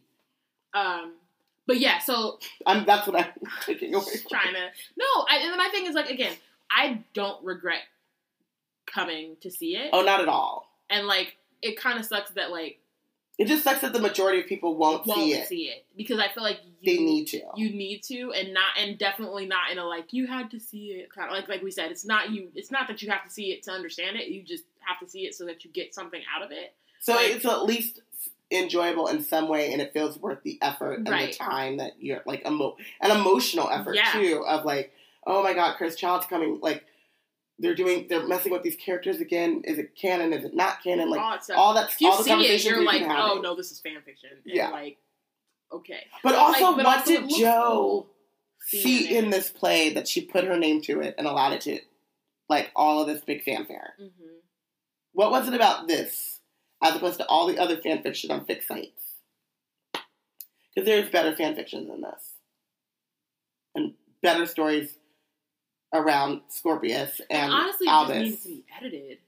There should have been moments where it was like, why is this here? Why are we doing this? Does Voldemort need to be here? Does Snape need to come back? Like, and they had their if stories. They were going to bring Hagrid, they should have just brought him in the present. He still teaches at Hogwarts. Like, there's just certain things where it's like, if you're going to do it. Yeah.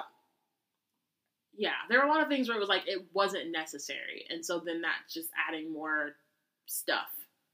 Another hour to the play, or like another.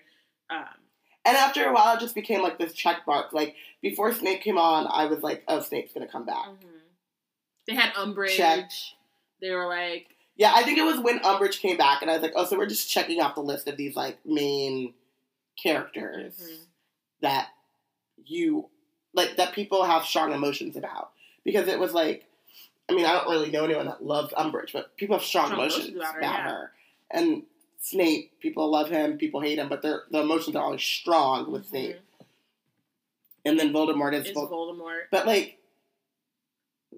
Jo told Voldemort's story. So the augury could have just been the next one. Because we had Slytherin, and we had Grindelwald. Yeah. Like, they come up. Grindelwald and Voldemort aren't related. Yeah. Yeah, it's just like every couple of generations, someone comes up and gets froggy. Mm-hmm. and thinks that they can just run shit. We had Mussolini. We had Hitler. Like, some other people coming up right now. But that's like a human story. We don't need... Like, if Doctor Who continuously went back to battle Hitler. Right. It's just like, let him go. He did it. He failed. He tried. Like, who's new? Mm-hmm.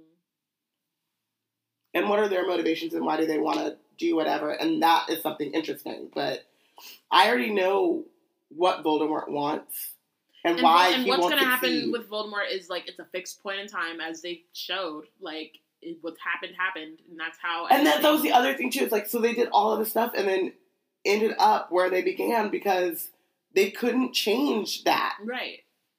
So that's, like, also the thing about the trope that's been done before, too, is, like... So the moral of it was, like, what happened needed to happen for them to be okay. And I think all of us were okay with that, so then that's why it didn't make sense. It's not like... why are we doing this again? It's not like we, like, as, like, readers or as, like, Potterheads were like, Cedric didn't need to die, or like I don't even think about Cedric, like generally. In the scope of people who didn't need to die, Cedric Remus not up there. On the top, and Sirius is right up there, like them two. Period. Thank you. Can we have a story about Sirius and or Remus and them not and trying to prevent their death, and then being like, no, everyone, no, y'all, we know how much you love Sirius and Remus. But they had to die. And that's like a good closure way. Not Cedric had to die. Lily and James had to... Lily and James were dead before the thing even started. We are cool with that. It's sad. It's sad. We have to go back and, like, reread Harry, like, having to, like, learn about how it happened and all that stuff. That's sad. But they're dead. They've been dead. We're cool with it. When you said that, too, it's like, okay, that is something that makes sense to me. Like, those are two deaths, Remus and Sirius, that I have issues with. Tonks as well. Mm-hmm. In terms of, could Harry have defeated Voldemort and they still be alive and he lived a less traumatic life? Like, it's still traumatic, but right. Could we have spared him, like, those 2 pain points? Mm-hmm. And also, like, spared the world those 2 pain points? I would even be willing to, like, forgive a lot of the plot holes that come with time travel and all that stuff, because I understand why you'd want to go back and try to save them. Because I feel it. Yeah. I want to go back. And that's right what now. I'm saying. It would be so emotional because it's like, we want it. Yeah. We're still not over that. When they said Cedric, when Amos came up talking about Cedric, I was like, Cedric? Really? Did he? Like, which is another thing that made it seem very fan-fiction-y, because it's like, oh, Cedric Diggory, the Rob Pattinson, like, the person. Spare. And it's like, yeah. No, come on now. Like, it was sad. Again, it was sad that he was the Spare. It was sad that he died. But I didn't have any, like, feeling where, like, he didn't need... It was clear that, like, that also he needed to in that moment. Like, it was, like, it very much marked the changing of the tide of, like, Harry's personality, like, the whole, like, everything. The seriousness, like, of the situation, just, of Voldemort coming back, and anyone could die at any moment. And then even the series as a whole, like, the tone of the series. Yeah. Like, there are a lot of things, like, his death marked that, and so being like, we should go back and change it. No, you shouldn't. And then they did it again, because they killed another student, who, like, a new student guy. The augury just kills the Spare. Right. Basically. But it was not, and it also didn't have as much, like, weight as Cedric's death. It just felt like we're trying to replicate this. Yeah. So that Albus can understand. So it's like, what so what Harry is the point and it's like, of the writers writing this? If you were so, like, upset about the senselessness of Cedric's death, that you then write this whole ass play and then kill someone else senselessly. Right. Like. And he was a person of color too, but. Yeah. But. I just. Yeah. But then after the play was over, we stage doored. We did do that. And we got pictures. We didn't get pictures with because they wouldn't let us, but we got they didn't let us do selfies. Pictures and autographs of Ron, Draco, Albus, and Numa. I know we give everyone else's names, and I'm just and Noma. No, and Hermione. And Hermione. She was awesome. And she took our card. And she seemed genuinely excited. Yeah. That I feel like she saw the black girl's part and was like, oh. And we're like, yes. We are here for you. She was awesome. That was really great. The theater was gorgeous. It was. And, like, I thought, like, the way that they utilized the entire space was really cool. Yes. Like, in terms of as a set. So, like, with the Dementors, there's a part where, like... Voldemort walks out through the crowd. Through the crowd. Because he continues on his journey to kill James the Potters. Which was... and then we just have to listen to them, which that part was dumb. But, like, even when they, like, before the different parts are about to start, they're like, you know, the whole, like, take your seats, turn off your phones, all that stuff. They had, like, different characters in Yeah, so, like, they had Hermione as Minister for Magic. They had, I think they had the Sorting Hat, maybe that's what it was. The Sorting Hat started it, and then Hermione, and then Umbridge. Was like, these Muggle cell phones will not be tolerated, right. Or, you know. So that part was really cool. So it was very much, and then, like, when they, there's a part where, like, they discovered that what's-her-name was, like, the daughter of Voldemort or whatever, and so, like, the writing was all over the theater, and not just, like, on the stage. It was, like, on the ceiling and on the walls. And then even the Dark Mark, when, at the end of the first play, the first part, we realized that, like, Voldemort has won, so they changed, the second time they changed reality, and Voldemort won the Battle of Hogwarts. And so when we left the theater, the Dark Mark was in the center of the stage, but then it was also on each wall as we're walking out. Like, we're now in a place where, like, this propaganda will just, like, be everywhere. Mm-hmm. That was really cool. And it was, like, very, like, immersive that way. I think... I'm still trying to figure out how they... Slughorn coming out. I saw Slughorn coming out of the bathroom. Robin did see Slughorn. So that was, like, I felt very much at, like, in a magical place. And I'm still trying to figure out how they were appearing on one side of the stage and walking in from another side. That was some magical action. And they had a fucking lake. They had the lake. Like, and it was a hole with water in it, but they got wet. Had a Scorpius. There was a nice-ass suit on. Nice-ass suit. And just hopped right into that water. It was just like, really? You're not even going to hesitate? I mean, okay. Right. I mean, we know they got extras in the back, but that was, like, just straight up, all right. But we were also like, so he does this every night. Right. Or, you know what I mean? Like, he just hopped his ass in that lake. They both just dive in that water. Mm-hmm. It's part of their, you know, whatever. They must get those, like, high-intensity blow dryers. Right. So, like, where all of a sudden they come back out and dry again. Yeah, and then, like, they did, like, in terms of projection, they did really well. So, like, they showed an underwater scene, like, of them under the lake trying to, like, humiliate Cedric or whatever. And it's not, like, the actual actors, obviously, but it's, like, they pulled up this screen so that it looked like we were seeing, like, underwater through some kind of, like... viewfinder. And then they, like, swim up or whatever. So that was cool. And it was timed really well, too. So, like, the screen goes up and then they pop out of the lake. Mm-hmm. Like, because you see them going up towards the surface and then they surface. Yeah. They also did some really cool stuff with, like, making the train, like, the interior of the train was, like, they were moving around all these suitcases and stuff. Yeah. And then the train compartments ended up being, like, the suitcases facing each other. And you could tell that they were compartments of the train. The stairs were cool. Like, sometimes it got a little gimmicky, but, like, that was kind of how they showed that they were in Hogwarts, and it was kind of cool because it was, like, the stairs were moving. Yeah. And so they would, like, walk off and, like, walk up, and while they were moving, and then, like, switch chair, and jump off, or, like, switch staircases, and that stuff, I was like, I would have to be holding on to this banister, like, you better not let me fall. But that part, like, just... And they did it very really smoothly, and, like, so the choreography there was, like, spot on. Mm-hmm. Like we said, the flute powder, they, like, slide down through the fireplace. That just looked like fun. Yeah, it did look like fun. The Polyjuice Potion, like... That was... You could... At first, I was like, oh, because they're wearing these bigger robes. And I was like, oh, they're both in the robes. Right. But then they, like, change. And then they walked off. Away. And it's like, where... And, like, one of them, like, swooped their cloak so you could see there was just, like, he was the only one in there. Right. And you're like... But how... And I'm staring at the floor like, where's the trap door, though? Right. Where? There has to be on the floor. There was like one hole. There was one like that was obviously a trapdoor, but right. But then there had to be like other ones, and then they also did like use shadow, and like their lighting was really strategic, so that sometimes they would just like disappear into a shadow, and that made sense. And even if you didn't see it, it was like, that's why it's there, so you understand it. But, like, the Polyjuice Potion specifically, because it was like, for a moment, you're like, okay, yeah, they're both in the cloak. That makes sense. Like, great. But then it's like, which is like what kind of what Star Kid did. But then it's also like, how did they get under the cloak? Because they were just walking. They were just walking around. Yeah. And now all of a sudden, there's two of them under the cloak, and then they switch. Where did the other one go? It was impressive. Yeah.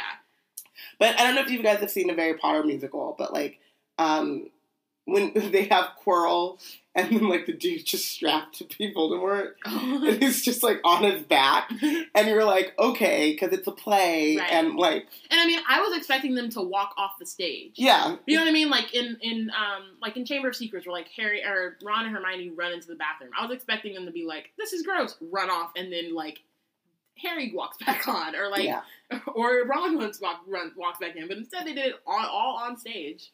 We were watching them switch out, and it was done like, really well. It was smooth and like, yeah. So it was, and there was like humor and sadness. I did cry a couple of times. I got teared up. The performances were great, and I loved.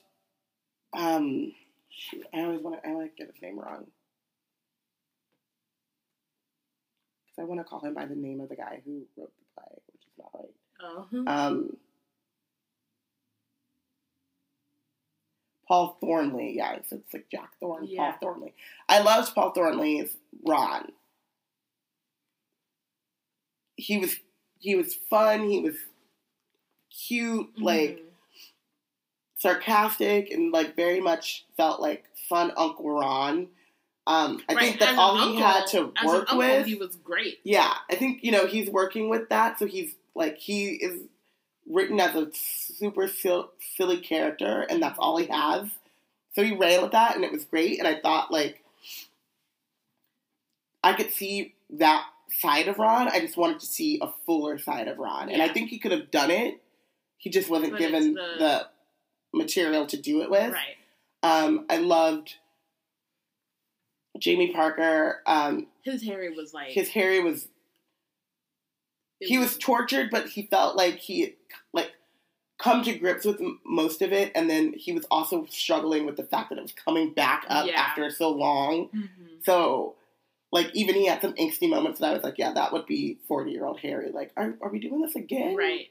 My scar's hurting again. Like, it's been 20 years. Oh, and it was angsty, but it was also he was afraid. Yeah, and he was very, and also like I never wanted them to die for me was very apparent, and then that same fear translated into like having his son suffer the same way that he had to suffer, or in any terms, right, or suffer. Just in any way, yeah, like that was very provoking and well done.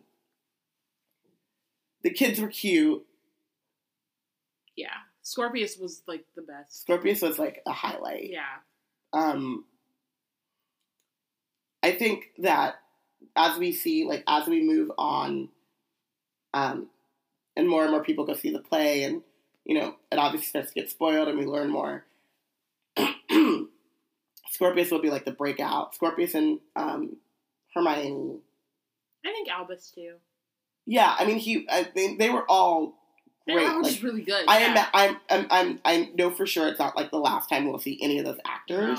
No. But I think that Scorpius will end up being like a big part of like the new fanfic and the new like fan art and stuff. Absolutely. Check the Tumblrs. I definitely want to like. It'll probably be in second, but like I do want to read the script just to see like what parts are able to come across like through the writing, and then what parts was like, oh no, you really did have to like see it. Because there was one part where Draco gets this laugh about they're in Godric's Hollow about like the thatched roofs, and then like the laugh happened in the way that like he did like another ad-lib, but I couldn't hear it because people were still laughing. And I'm pretty sure it was an ad-lib, but then like the people who could hear it laughed again. Right. And I was like, oh no, what did he say? Yeah. Because I missed it because I was laughing. And I don't know, like, I want to know if that was written or if that was, it felt very natural and like ad-libbed. It felt ad-libbed because of the way that he came out into the, and like to look to the crowd. And played to the audience that way. It felt very ad-libbed. But I think he was the guy from Doctor Who, the Burgess of Venice son. He was. You didn't know that?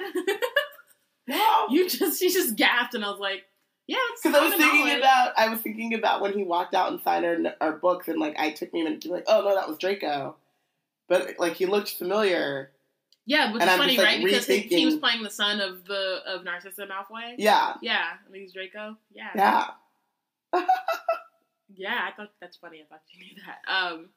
No, the like, and that's the other thing. Like the costuming was like, very good. So, it was, he had his long wig, like ponytail. And then when he walked out, when we were stage dooring, it wasn't there, but you could still kind of tell. But yeah, but yeah, all of these characters all of these actors will have like great things to do and great jobs, but this story, like literally, my mom like texted us and was like, "How was the play?" And we were like, "Everything was great except the story." And they were like, how does that work? You mean everything? You mean it was bad? And they're like, no. I thoroughly enjoyed what I was watching, except for what they were doing and why they were doing it. Right. How they were doing it was great. Yeah. What they were doing and why they were doing it was the problems. The what and why, which are the crux of storytelling. Yeah. But the how and who, most of the who, was great. Yeah, it's amazing. I'm glad I was there. Yeah. It's weird. Never had that, like that experience before, but, you know. Yeah, it was a very marked, like, I'm glad that we did it. I'm glad that I saw it. Mm-hmm. I'm glad that I didn't read it first. But never need to see it again. No. I mean, except for maybe if I get, like, free tickets and I get to see, like, Noma. And, like, if they do some major rewrites or something. I would be willing to see another Harry Potter play. It's kind of how this is my new this is my Order of the Phoenix movie. Just like right, and because I have the Order of the Phoenix movie, it's not quite. Yeah, it's up there, but it's not. Yeah, I'm still also like Noma saw us. Yeah, and like. We were breathing the air and like, and she like gave us like a genuine like recognition of like, oh my god, thank you guys for like being here and coming out in this cold ass wind. Right. Like my hair is all scarfed up. My heart started palpitating. I'm all scarfed up. I was like, I was like, it's Noma. Yeah. And like, yeah, it was. So like the experience overall was great. And yeah, it was a great experience. I won't soon forget. But right, and if you're going to see the play and like you listen to this, Yeah.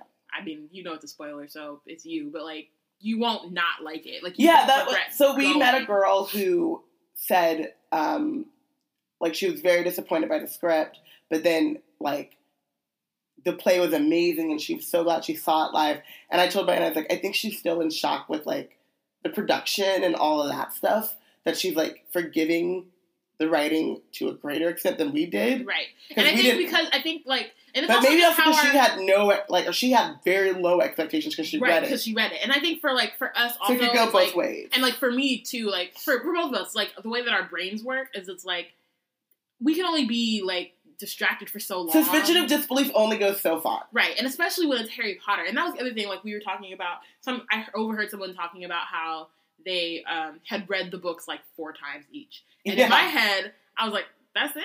And so that's like the other thing talking about in our last bonus episode about how like we're different kinds of Potterheads and how like we are so like there's a difference between being like, oh, I just read this book hella times. Because I have plenty of books that I've read like Hunger Games. I've read it like 3 or 4 times. I'm like, I like it. I liked it enough to read it that many times, but I'm not like a scholar of Hunger. Yeah.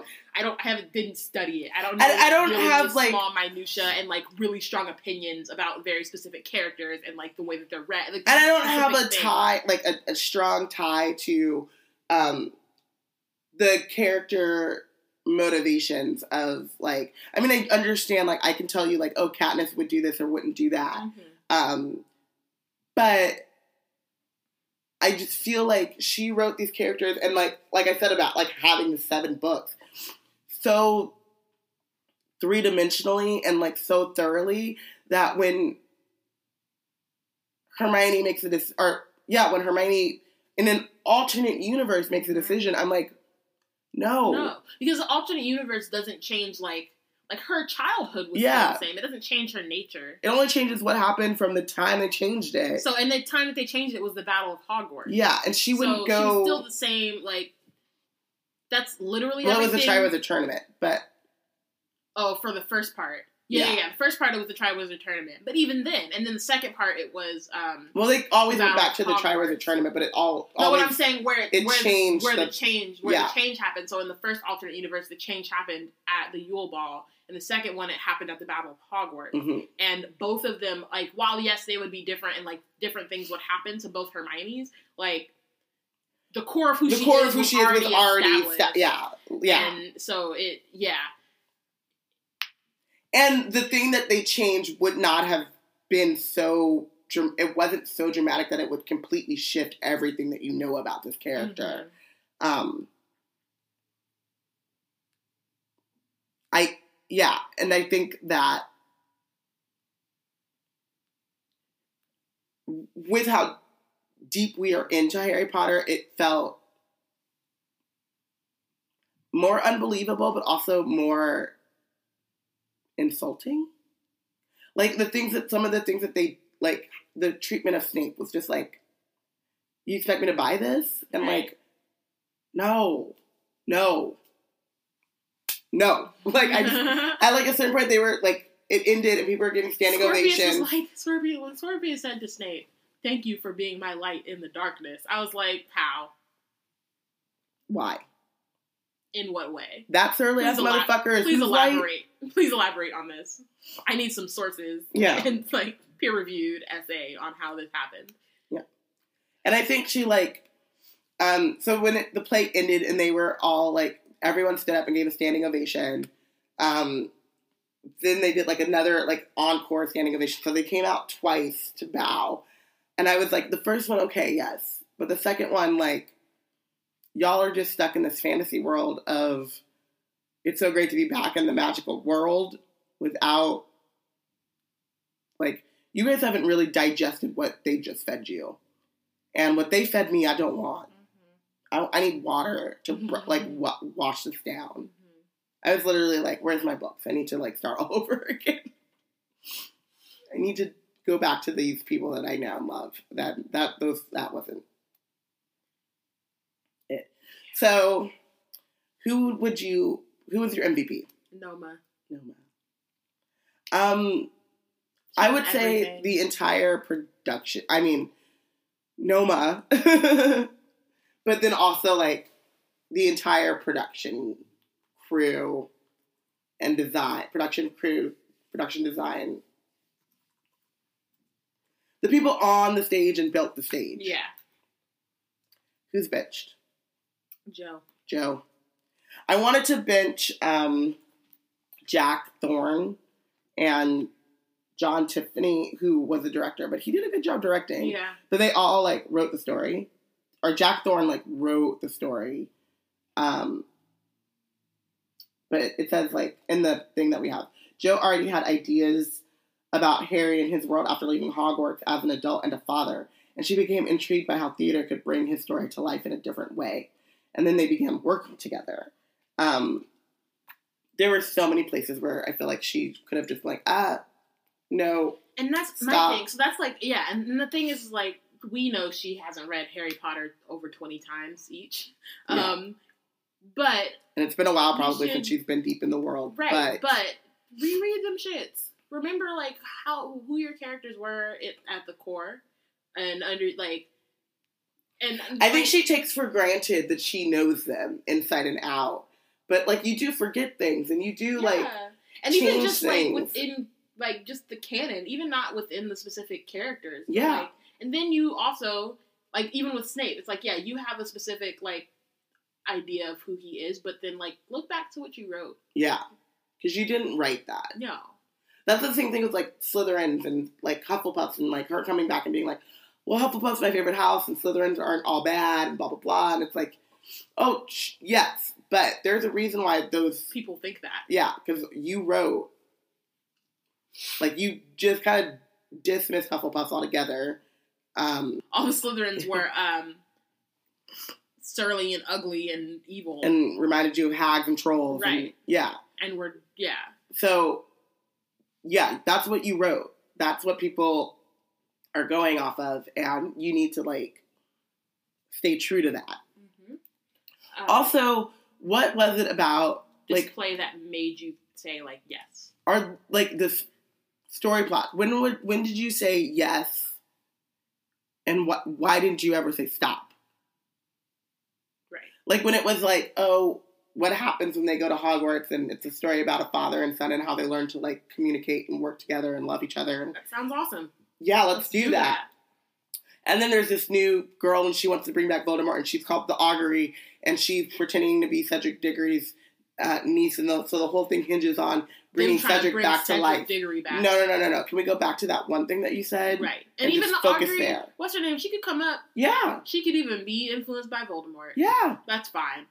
Why are we going back in time? Why are we saving Cedric? Why are we saving Cedric? Where's Teddy? Where's Teddy? Hashtag Where's Teddy? Remus motherfucking Lupin.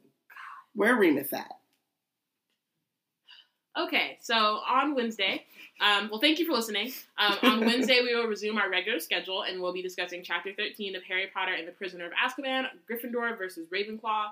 Make sure to read and follow along, and vote for MVP and who's benched. Otherwise, Marge wins the book. Also, go Eagles. Go Ravenclaw. Oh, the merch was good. The merch was good. I'm very glad that we bought our merch beforehand. Same. Because they were selling a booklet or something, but they wouldn't let you buy it until the end because of spoilers. And by the end, I was like, get me out of here. Yeah. No, I want it first. But I already had my merch. Yeah. And they're cute. They're cute. Okay. If you want to join the conversation on Twitter, you can add us at We Black and Nerds, #Wizard Team. If you're in the Wizard Team Facebook group, we'll make a thread if one hasn't been made already to talk about Cursed Child spoilers. If you're on Twitter, we won't retweet it, but we'll like respond. And we'll do #keep the secrets as the first thing that you should write. Yeah, so like on your first tweet, you should put Wizard Team and Keep the Secrets, and then all the responses, you don't have to do that because like character count or whatever. But then we also won't retweet it so that we don't like spoil for people who aren't like in the tag. But it should be very known, like, if they read Keep the Secrets, and then they can bail out if they want to keep the secrets. Right. Also, if we don't, respond right away, because we're still in London for the next couple of days, like, talk amongst yourselves, like, if people have read it, and you do want to, like, start talking about it, remember #Keep the Secrets and tag us in it. But, don't wait for us to start the conversation, guys, like, start it yourself. Like, we'll get it. We're here. We'll jump in. We've never not had things to say about Potter. So yeah, have a great day. And we'll talk to you. On Wednesday. Our past selves. We'll talk to you on Wednesday. Yeah. Go Ravenclaw. #Where's Teddy? Where's Teddy?